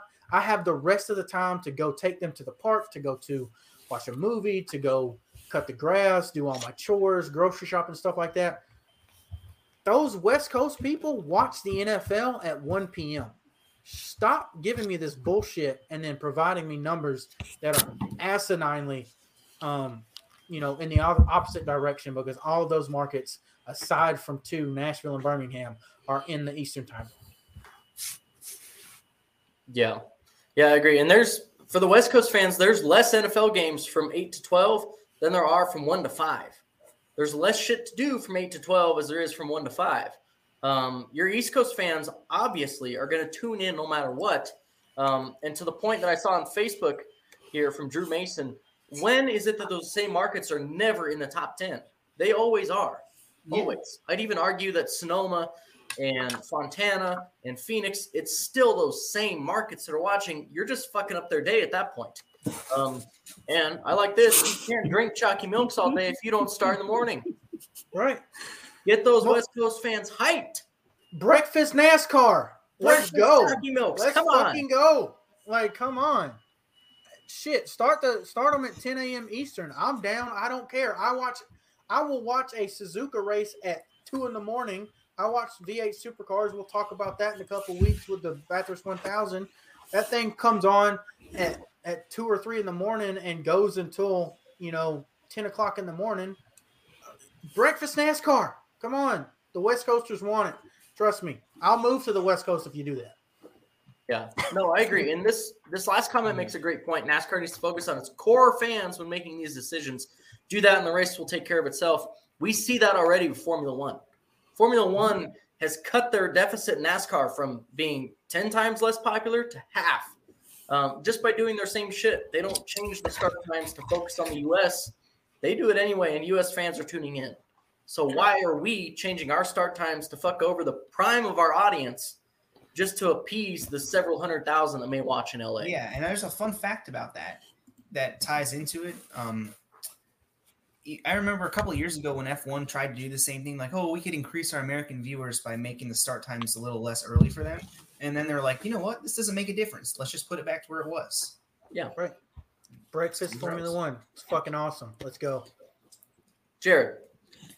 Yeah, NASCAR just doesn't seem to care about its core fans. They keep changing all these things, and we want all short tracks, so they decide, hey, I think a street course is a pretty good idea. And they completely ignored the fact, like, hey, we could get North Wilkes-Barre or Rockingham. They're like, we'll see about that. We're focusing on the street course that we're going to add in a couple years, but that just sucks. And there's a reason why there's viewerships down. There's a reason you see crowds at Atlanta and Texas the way they are. I mean, those places used to sell out. Like, you could go back and watch old races from 2000, even the mid 2000s, and you'll see those places are packed. Even during the NFL season, there's people there, and I think those are your core fans that you need to try to get back. But you keep pushing them out because you keep seeing these changes of the formats, changing of just everything. The aero package and stuff, and it seems like even with us, there's not an episode where we're not complaining about something that can easily be fixed or changed. It's just I think they're just trying to reach a new crowd that's just not there. Like F1, they did. Everyone says this. F1 did a really good job with that documentary to get people interested. What NASCAR does? We put a comedy sketch out there. Yeah. We got Kevin James. What is this? Yeah. But, I mean, it's not out of the realm because that's what we did in 2006, right? We had Herbie Fully Loaded, which was a kid's comedy. We had an adult comedy with, Talladega Nights. And then we had a just amazing animation. I feel like that's different, Pixar's though, at that point. In my opinion, I feel like that was reasonable because it was a pop culture. It was a pop culture reference more so than a ploy to get new fans. Mm-hmm. That's what this year's Netflix thing was like. Oh, let's just make a comedy about NASCAR right now. Where I feel like at least in the mid 2000s when those all came out, that was like prime peak NASCAR. Then like there was always sponsors and stuff on TV. That was like when racing was at its best. You got all these up and coming drivers and stuff. Like that was like a prime opportunity to do it. This year it just seems like forced. It's like a Hail Mary. Like, oh, let's try to get some Netflix fans in. You know. So I feel yeah. 2006, there was a market for those kind of movies. Now it's a force to get new fans to view NASCAR. It's the complete opposite. Before it was trying to get NASCAR fans to watch this movie, and now it's trying to get people to watch this movie so they watch NASCAR. It's complete opposite. Yeah. Like, Plus, point. Yeah.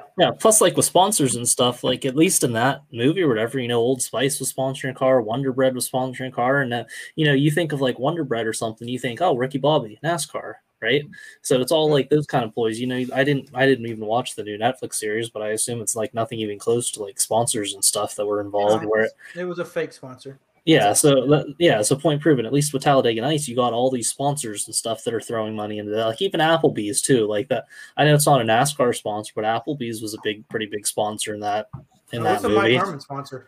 Yeah, so yeah, point proven. They did sponsor a truck once because like the founder of Applebee's had like a son that raced in NASCAR. So, like, Applebee's, like, that might have helped Applebee's. You don't know. I am surprised they didn't sponsor Mike Harmon. Yeah. Like, I'm really surprised. It was Kim George Jr. That was the dude who drove the Applebee's truck, I'm pretty sure. Dude, Nathan is a freaking walking encyclopedia. It is incredible. Well, I think we all used to be that way, but now we're like... I saw the green Applebee's truck. Yeah. Yeah, I don't know. I don't know what he did. I just know brain. He drove Applebee's truck. Big brain. So we have ranted pretty much all night long, but let's continue to do it. It's still woke or joke time.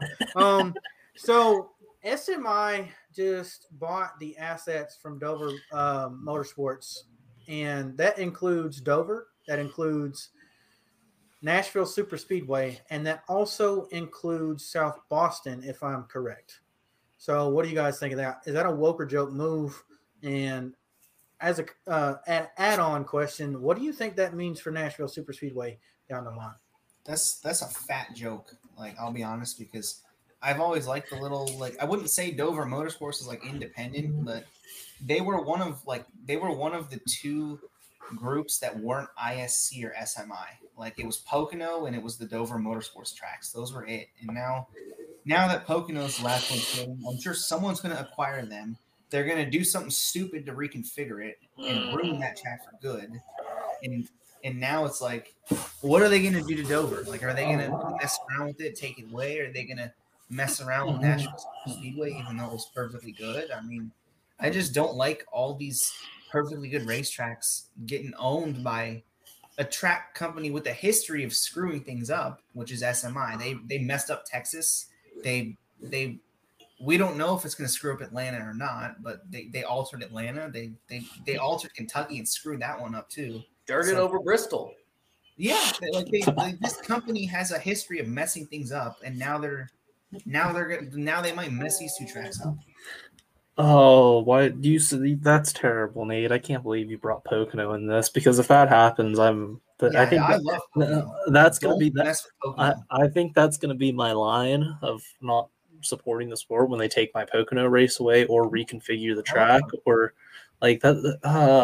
That's not even make it like progressive banking. Make one end like 40 degrees. They'll probably tear it down, make it a short track oval or something like a tri. I don't know. They'll make. Oh, I don't even want to talk. Or they'll make it a road. It's such a shame, man. Like, I don't want to talk about. I don't want to talk about that. That's terrible. But I'm piggybacking. That's an absolute joke. I think you're gonna see Dover just get completely kicked off the schedule. And I think Dover's like, as much slack as it gets, I think it's still a pretty decent market you got. It's like a little different. It's like a different type of vibe there. I've gone to Dover twice now, and it's like a different vibe there. But I feel like it's a good type of vibe that you go to. It's just something different, and it's another east, like a northeast. It's in the northeast area, and we don't have that many northeast races anymore since they keep taking all our dates away. Like, I'm from North, I'm going to be biased too. Like, we have New Hampshire got cut down to one race. Pocono got cut down to one race. Dover got cut down to one race. I'll even count Michigan in that category. It got cut down to one race. So I think that's still a market that you need up in those areas because a lot of those fans don't feel like. But for me, like all those races down south in the Carolinas area, that's at least like 8 to 9 to 10 hours away from me. Whereas I can go hit my Poconos, my Dovers, my Richmonds, and all those in a span of 5 to 6 hours. So, but yeah, it's just more of I think Dover's going to end up getting the chopping block because I guess there's a vocal minority that probably say they like the track. So the only positive I could possibly see about coming this purchase is Dover gets lights, but again, that's being too optimistic that'll happen. So most likely, now that I said that, it'll probably just ruin the track. Yeah, Go ahead. Finish your point. Yeah, I'm just saying. I think it's either getting cut from the schedule or they're gonna put lights on it. I feel like there's no in between on there. I don't think they're gonna spend the money to like reconfigure it because like what are you gonna do? Make it like a mile Bristol? Like it's already a unique enough track. Like if you actually go to Dover, it's really cool because I always sit up in turn 1 and it's really cool seeing the cars coming from the straightaway dip down and then go right around like the banking, and then you can even see it out in turn 3. Like it's like a roller coaster ride. I don't know if any drivers have commented on that, but it's like a real unique. It's a unique racetrack, and it's difficult to drive there. Whether or not it puts on good racing or not, it's still like a difficult track. It's a fun, difficult track to drive. So I don't see why you would need to ruin it. But then again, it's that company that bought it, so they're probably going to ruin it somehow. Yeah, I'm sure they will, and I'm scared. Like that ties in the point of Pocono. It's like they buy Pocono. I'm worried. I'll be shaking my boots. Their own, and they're just like I'm scared, man. Like I'm terrified. Buy Pocono. All right, Colton, is this SMI acquisition woke or joke? He's gonna say woke. It's joke. Just kidding. It's joke. There's only 2 things that could make this acquisition good. It's lights at Dover and seeing a night race. Barring they don't take the last date away, it's lights at Dover, and it's bringing the Cup Series to South Boston. I'll even settle for Xfinity or Truck for this fucking point. I love South Boston Speedway. I think it's awesome. I think them acquiring it, they have something that they want to do with it. I'm looking forward to that. If there's any silver lining in this, that's what I'm looking forward to. However, going back to all your guys' point, SMI is notorious for ruining fucking racetracks. And I have no doubt that's what they're going to do at some point. They're going to change the Dover logo to have their little red and blue fucking little 24-hour looking car on there, and they're going to fucking ruin it. That's exactly what they're going to do. They're going to take out all the banking and make it, a 14-degree track. They're going to do something dumb with it. I know damn well. But they could very well revamp South Boston to make that into a Cup race. They could take Dover's date away and give it to South Boston, which is I would bet what their overall plan is for both those tracks. I'd bet $1,000 right now. That's what they're going to do within the next 10 years. I think you guys are all wrong. This is a woke. This is woke. I mean, SMI's got money. Dover does not have money. Dover was in shambles, losing money, and would have lost a Cup date anyhow. That's why they gave one away to Nashville to try and rejuvenate the fact that they have a contract with NASCAR. Here's the thing.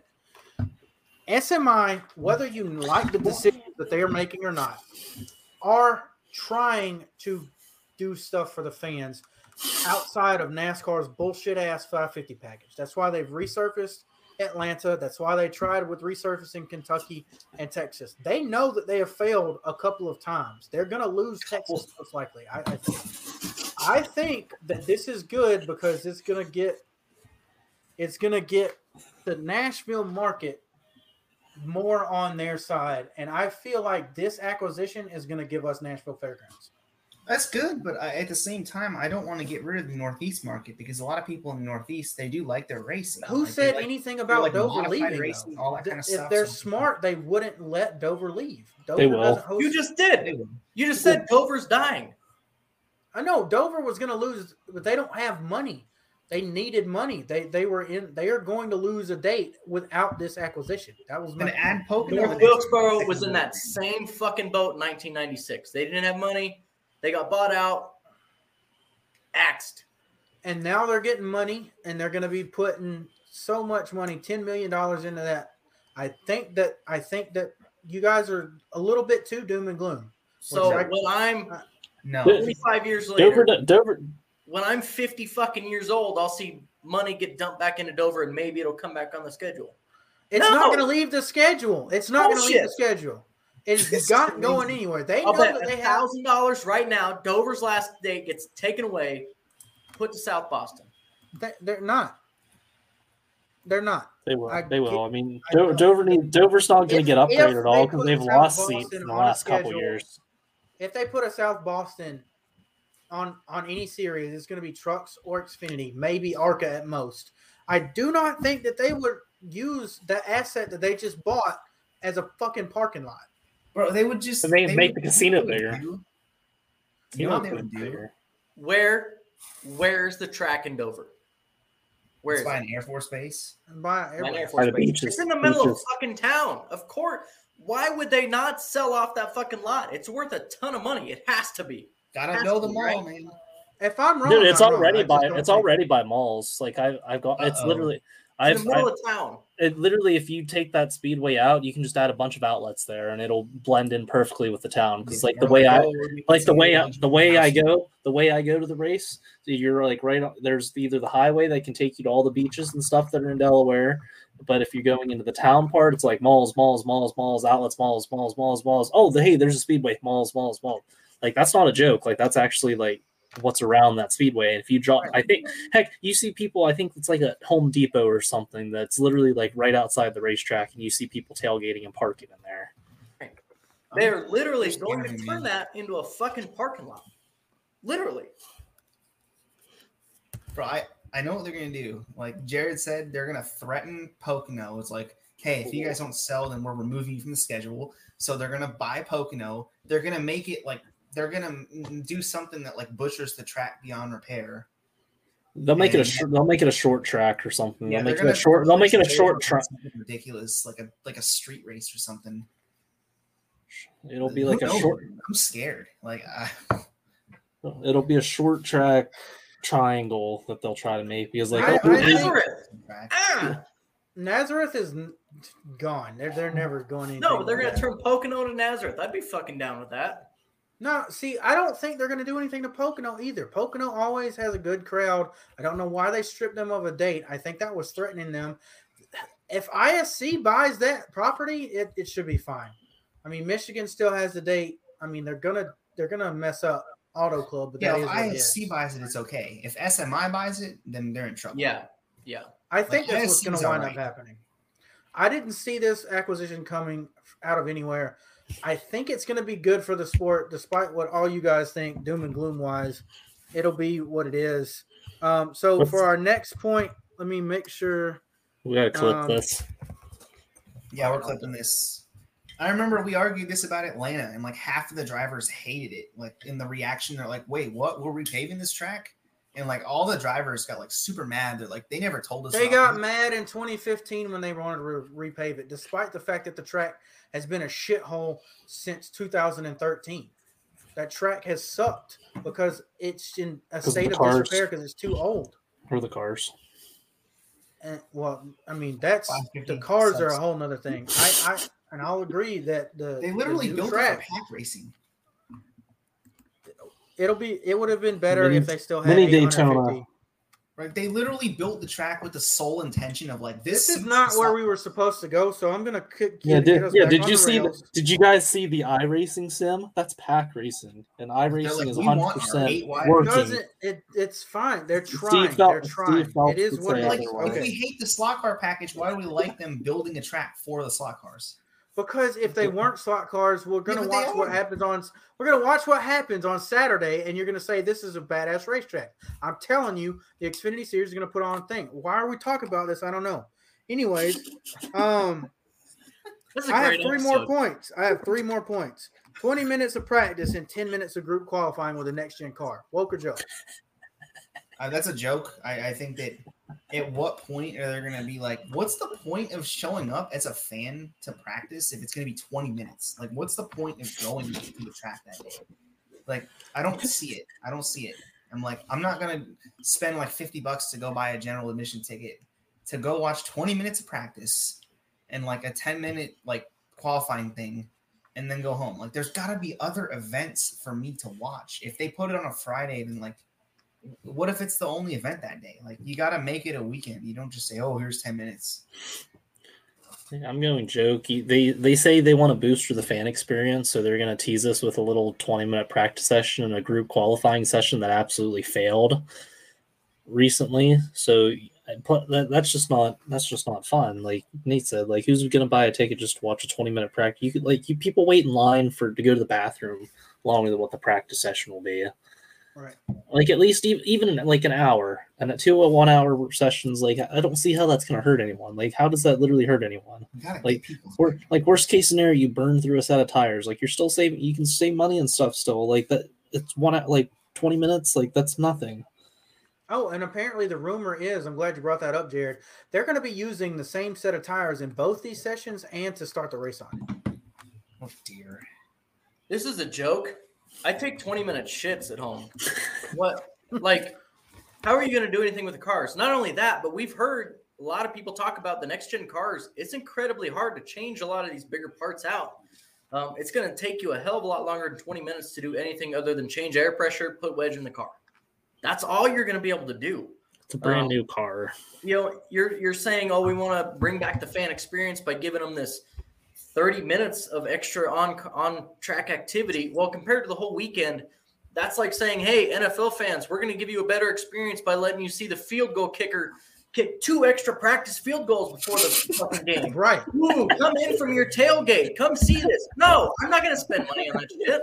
If I'm going to a track, I'm not going to go the whole weekend unless there's tons of on-track activity like there used to be. Or I'm just going to come on Sunday and I'm going to tailgate in the parking lot. I'm going to show up an hour before the race starts. That's all I'm going to do. I'm not. That's all there is to do. Like, okay, I've said it before. I'll say it again. There's nothing at the track. There's not going to be fans. If there's no fans, there's going to be nothing at the track for the fans to do because sponsors aren't going to spend money to put in the midway for there to be fan interaction. Why are you going to cut out a big part of a reason that people spend their hard-earned money, take vacations for, to come to a racetrack where they want to watch 1 hour practice sessions multiple times a weekend because they want to see cup cars on the track Friday, Saturday, and Sunday? If you can't handle that as a sport, then you don't need to be putting on shows because you can't afford it. I'm sorry. If F1 can do it, if IndyCar can do it, who makes less money than you in viewership and sponsorship, and if V8 supercars can go out there and do it, what is your problem? This is a complete joke. And it's a slap in the face to anyone who thinks that they want to go to a racetrack and watch these cup guys multiple days at a time. They won't have any time between practice sessions to get autographs and stuff like that. It's a complete joke. I don't get it. I'm pissed. There's a few good comments here I want to touch on. This is a great point. This is just your caution ahead of the race. That's exactly what it is. They're just going to take out, and granted, they're going to keep that competition caution. You know, pay no mind to that. They're going to keep it. But this is just your extra little caution in there before the race. I want to see them bring in the legend cars. Bring in the Grand American Modifieds. Bring in some other classes. That would entice my experience more. You know how you substitute these hours of on-track activity? You bring in other fucking classes. Let me see some Grand American Modifieds, some Whelen Modifieds, some legend cars run around the fucking course at Charlotte. Let me see something like that. I'd pay for a camping trip. So I pay every month $5 to watch SuperView. SuperView is the Australian V8 supercars streaming service through YouTube TV. I can go back and watch every event from this season. Every event has 2 or 3 days, depending on what they do, and they are 8 to 9 hour streams. 8 to 9 hours they have on-track activity. And the V8 supercars, the premier shows, they have multiple practice sessions, multiple qualifying sessions, and multiple races each day. But also they have Super 2. They have Stadium Super Trucks at some of these events. They have Formula Australia. They have Australian Motorbike Championship. They have the Aussie versions of Legend cars. They have Aussie Muscle Car competitions, the Porsche Australian Cup, and then they also have another GT3 Australian Cup. And these are interchangeable. There is always cars on the racetrack. The most that they don't have racing going on is the 20 minutes between sessions or the 30 or 40 minutes between the start of the Premier Series races. Why aren't we doing that?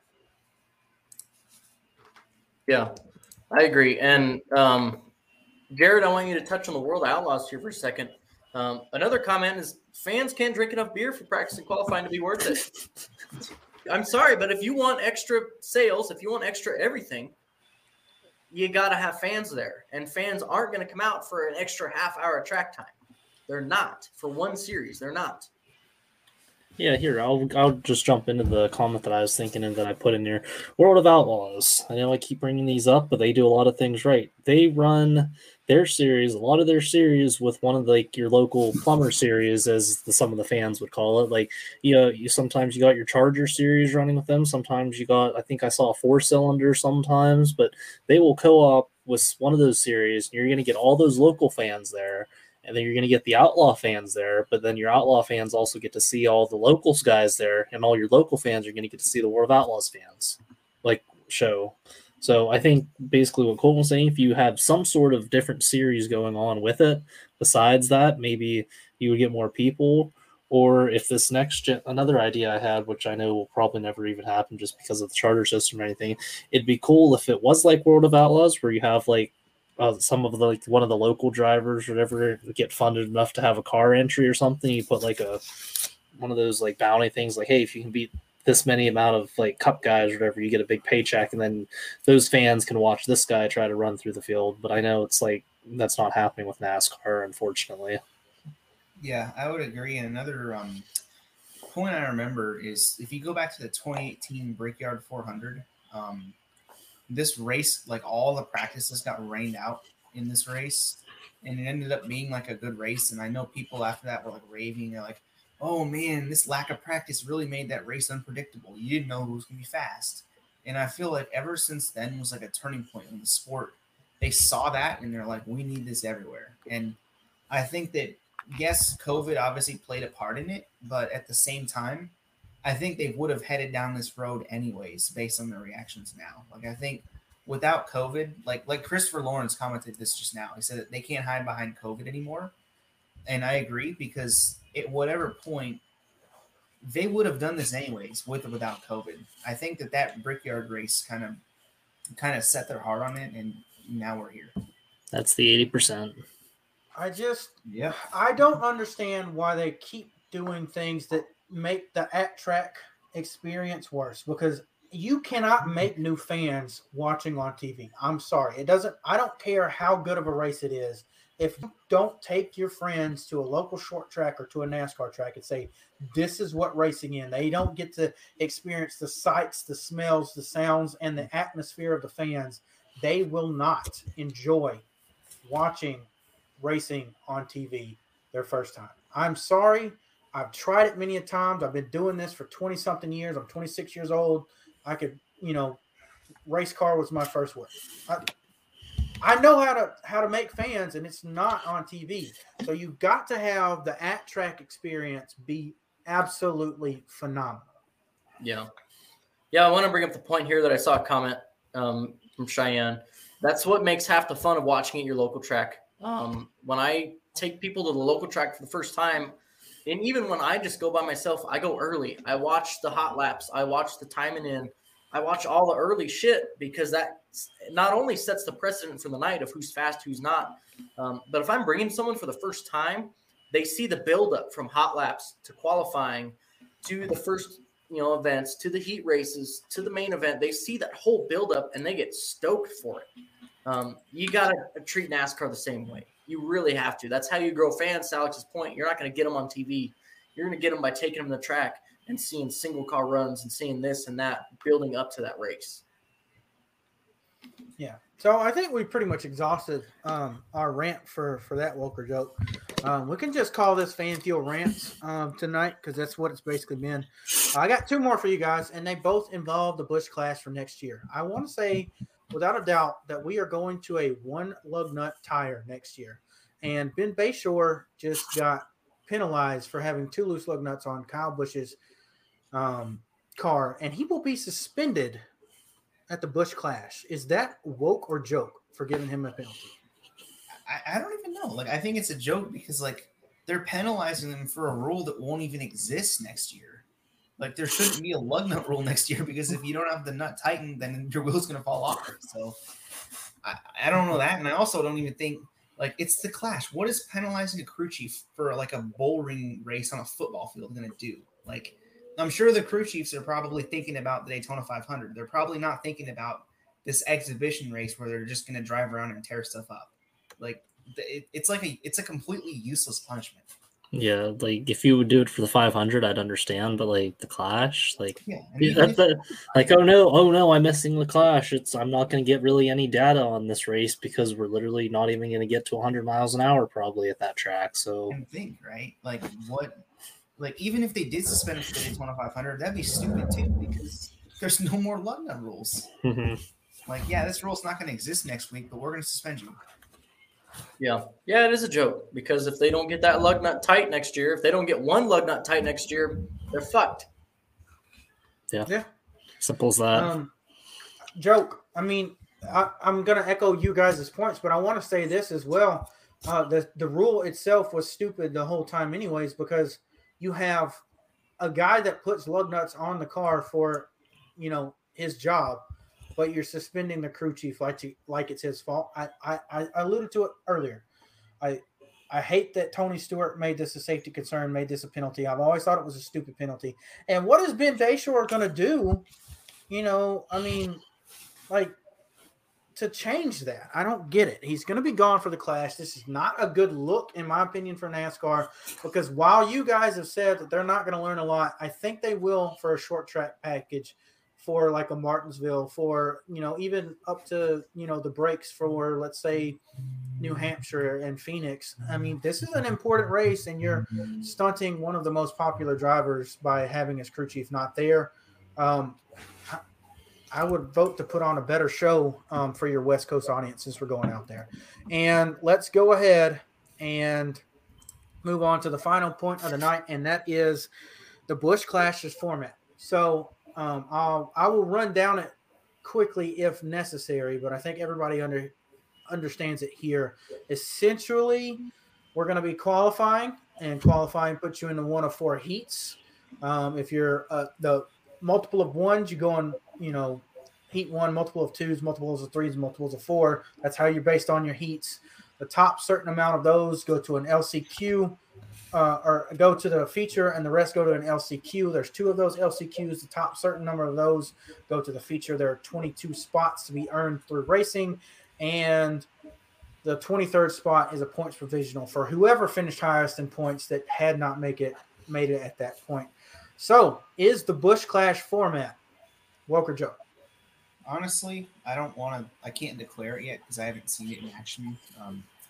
I'm not as big into like local racing. Like I don't have as much of that around here. So I'm sure if I had more local tracks around here, I'd probably see like heat races and qualifying stuff a lot more often and understand it. But I think it's going to be a circus anyway. So I'm kind of like, I'm just going to wait and see because knowing NASCAR, it's probably going to end bad, but it is what it is. So I don't want to, I'm not going to call it a joke, but I'm sure it could be a joke. I'm gonna go. I'm like 50-50 on this, but I'm gonna lean towards woke just because I think this is how the truck race at the dirt should have done, or how the Bristol dirt should have actually ran. Trucks at Knoxville. That's what I was trying to say. The trucks at Knoxville should have ran. The only thing I don't understand is like why are we bringing the whole field to it? Like maybe this is something we should have saved for maybe Bristol Dirt to try or an all-star race to try or something. I don't know. It's like I'm 50-50 on this because I'm not sure how it's going to play out yet, but it is nice that they're taking a page out of the World of Outlaws and copying their format to try something new for these like fan favorite West Coast fans. If they're going to do gimmicks, these are the right ones to do. To do the heat races, to do the last chance qualifiers, etc., etc. This is what I fucking want in my gimmicks. God damn it. I want the choose rule. I want heat races.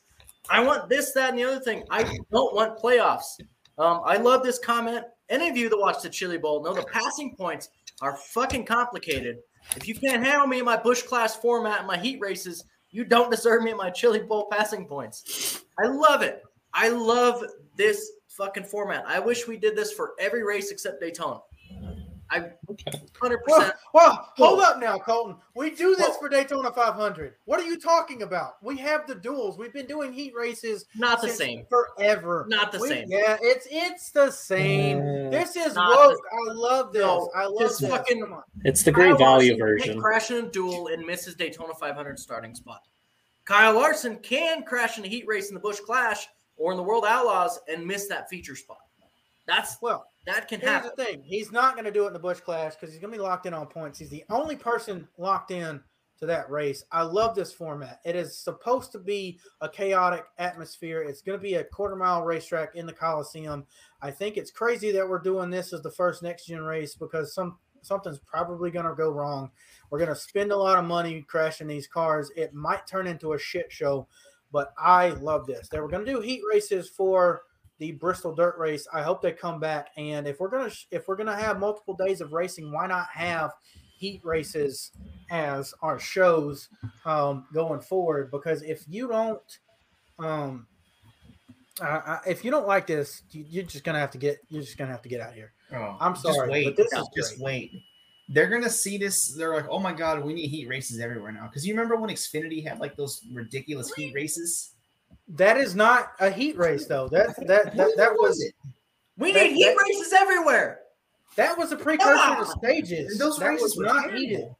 Those Those races, they didn't eliminate anybody. That was that's not the point. technically. Like, why would they have them then? They're gonna do this. Why do we with have the China. stages now? That's the exact Bro, same thing. They're gonna do this. They're gonna be like, all right, we want heat races everywhere. They're just gonna be like, okay, let's put a heat race for like Kansas or whatever, and then they're gonna be like, oh, this is so exciting. They're not gonna eliminate a single car. They're just gonna do them for the sake of doing them. If they eliminated cars, they could do it everywhere. Fuck it. Why are we gonna have a 20-car field at like a 1.5 mile track? Like, what's the point? Don't The go point is to shorten the damn races down and increase the on-track activity. You can make it a 6-hour day with heat races and have the main event. I want my NASCAR 500-mile big track race. Bushy McBush race I do 400. too, but apparently we have short attention spans. Hey, you can get If you we do have- you do heat races. You do I'm heat not races. saying You heat get races four. are bad. You I'm get just like saying, like, you we can don't get 4 need them quality finishes. You can have they can Yes. get to have 4 green white checkered finishes for that. I think that'd be great. I honestly like now the points that Colton are saying. I honestly would not be upset if we did this type of format. Maybe have the feature a little bit longer, but like do those formats except for your crown jewel races.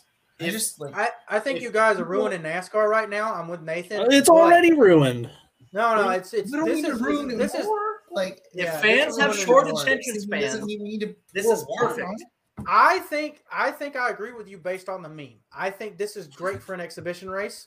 I hope they do the same thing in the Right, we All-Star just don't next need year. everywhere. I hope they say that Texas is not the All-Star and they make another short Street track. course. Hell, use the fucking the quarter-mile Legends Oval on the front straightaway at Texas Motor Speedway. Make that the All-Star race. That's good.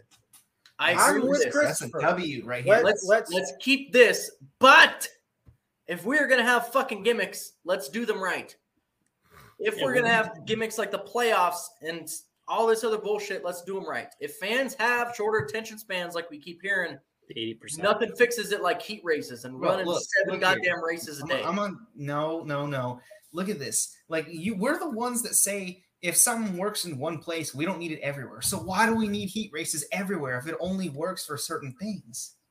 It's I only want it at the Busch Yeah, I Clash only and the want it for, Bristol like, Dirt dirt Race because the races Bristol or Dirt Race Whatever is already an Like, we abomination. don't need this for NASCAR. Crown jewels don't need to do them for those. Like, Red we don't courses need don't it, need like, to do them. let's make every race 20 miles. That'll help. If I'm just saying, if we're gonna do gimmicks, let's do the right fucking gimmicks. Let's not do. No, it's wrong. This other For big- stuff. It's still a wrong Okay. gimmick. Gimmick is Here- still here's the wrong. thing. I'm not Cole, disagreeing with Cole, you. I'm saying I we don't would- need anything. But I will say this: I- if we're gonna do heat races, the only series that I think it works in is short tracks for the Truck Series and the Busch Clash, and that's it. Yeah, we don't need it for like a 500-mile race. Well, here's the thing. Like, I see where Colton's going with this route. If we are doing gimmicks, he's not saying we should do it. But if we're already at the gimmick stage, like with stages, with competition cautions, with playoffs and stuff. So if we're going to continue doing gimmicks, I can see where he's saying like if we're going to keep going down this gimmicky path, we might as well I'll do be it the real. gimmick I path would, right. I would straight. I would see that. straight I understand leave the point. sport if we got to this level because like I know that it's a correct gimmick, and I know that it works in like other series. But like, if I wanted to go watch that type of racing, I would go watch that type of racing. I wouldn't go to NASCAR for it. But you're going to NASCAR for needs to do what playoffs. NASCAR does. Like, they don't need to. No, we we're need to not. do like this and break ourselves. Nathan is bringing up. Well, you're here perfect anyway. point.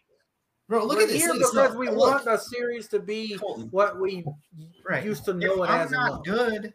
It like okay, I'm We're not gonna, already in a hole. right. We're digging a hole, and it's like there's We're already no too point- deep. There's no point in just like we're not just gonna be like let's just kill the whole thing. Like, Oh, if I mean, as if long as I'm Steve good at- Phelps is in charge, it is. So bro, I if I'm agree. good at if I'm Get good rid at of- soccer, I'm not gonna go try to be a baseball player. That's Agreed. basically what we're trying to do. We don't need gimmicks. I am all down for just like we I used know, to do but, like, for decades. I'm on the Right. If heat we races are and bad going to do gimmicks, let's do the right gimmicks. That's not the right gimmick. I hate that idea. But No, playoffs no, are. Colton. That's what you're saying. Colton, no, the right gimmicks are to do stuff during exhibition races, and that's what we're doing. But they're doing If you stuff. did- I'm saying Let me just ask you this question very seriously. They reduce the Bristol Night Race to 250 laps. They're only going to start 24 cars, and they run heat races. Would you really take that over a 500 lap Bristol Night Race? that's a crown jewel. I'm. race. It's not. Would I take that over a 500 lap race? It's to Jared's point. It's a crown jewel. But it's if I could exchange that for all these other shit that they're running. Absolutely. To be honest, I'd probably fly out there immediately if they got rid of the stage breaks. If I'm saying stage breaks, not points. If they got rid of the stage breaks, and if they got rid of the fucking playoffs, I'd book my ticket right now if they announced that. 100%. I'd rather watch that. But the prime solution here is to get rid of every fucking thing and just run them like we used to. Yeah, they All got right, so they got popular. There's a that comment way. that I want to make a point on, and someone mentioned that F1 has heat races, so it must be working. I'm like, no, I hate the sprint races in F1, and now they want them everywhere. Like F1 is trying to do the same gimmicks that NASCAR's doing because they want to. Let's please the be American honest. viewers. Other than the wrecks that happened in Monza, nothing has happened in those three Yeah, like sprint what's races. the freaking point? Like I get it for like F2 or something where they're like where it has a meaning, but like what's the point? This episode has really gone off the rails. It has This been is 2 our- hours. 2 hours in. It has been 2 hours of just going crazy over random shit that we weren't even planning on talking about. I will say this: it's been a little bit fun. I'm really frustrated. You guys are really. See, now you got people wanting heat races at freaking 500-mile Daytona. Like No, we Colton's have the just trying duels. to kill That's what NASCAR we at this need, point. right? This is the episode where fan fuel breaks up. We're all pissed at each other. Oh my god! Why? We're, Okay, we're bringing in our okay. inner Steve Phelps So- right now. We do 24 cars in the main event at Talladega. We're going to take this 500-mile race, make it a 250-mile race with 24 cars because we had 4 heats. Like I can't. I can't either. You guys are killing me right now. You're killing me. Let's just make the Indy 500 heat races now. See what happens. Make it the Fuck Indy it. 150. Fuck it. No, do you not see what's wrong with that? I don't. Okay, guys. I'm We'll sorry argue that if in you're the chat. What? if you're Okay. still listening. I'm sorry. If you're still watching, I'm sorry. We've devolved into something that Fan Fuel was not supposed to be. We have embraced meme culture tonight. This is not our normal thing. Come back next week for quality content where we'll be talking about heat races and B mains for an actual series that runs that way. My dad, who was at the Dirt Track World Finals and is going to, I guess, the first or second ever Peach State race at Sonoma this week, will be here to talk about World of Outlaws Series racing, the World Finals for the Dirt Track Series, and that is going to be the first of very, very many unique content shows that we do during the off season. We've got a lot of different stuff slated. It's going to be anywhere between, like we said earlier, Formula One, V8 supercars. We'll probably talk about Petit Le Mans as well next week. Some dirt stuff, some documentaries and stuff that we want to see. and all kinds of different stuff over the off season. You guys are going to love. We're not going away. We're not going anywhere. We're not one of these podcasts who's going to shut down for the off season. We will see you next week. And if you're not following us at Facebook or on Twitter, it's at FanFuelMSM, capital F, capital MSM. Thank you for listening on Spotify, Apple Podcasts, or wherever else you're listening. And we will see you next time. All right. Bye.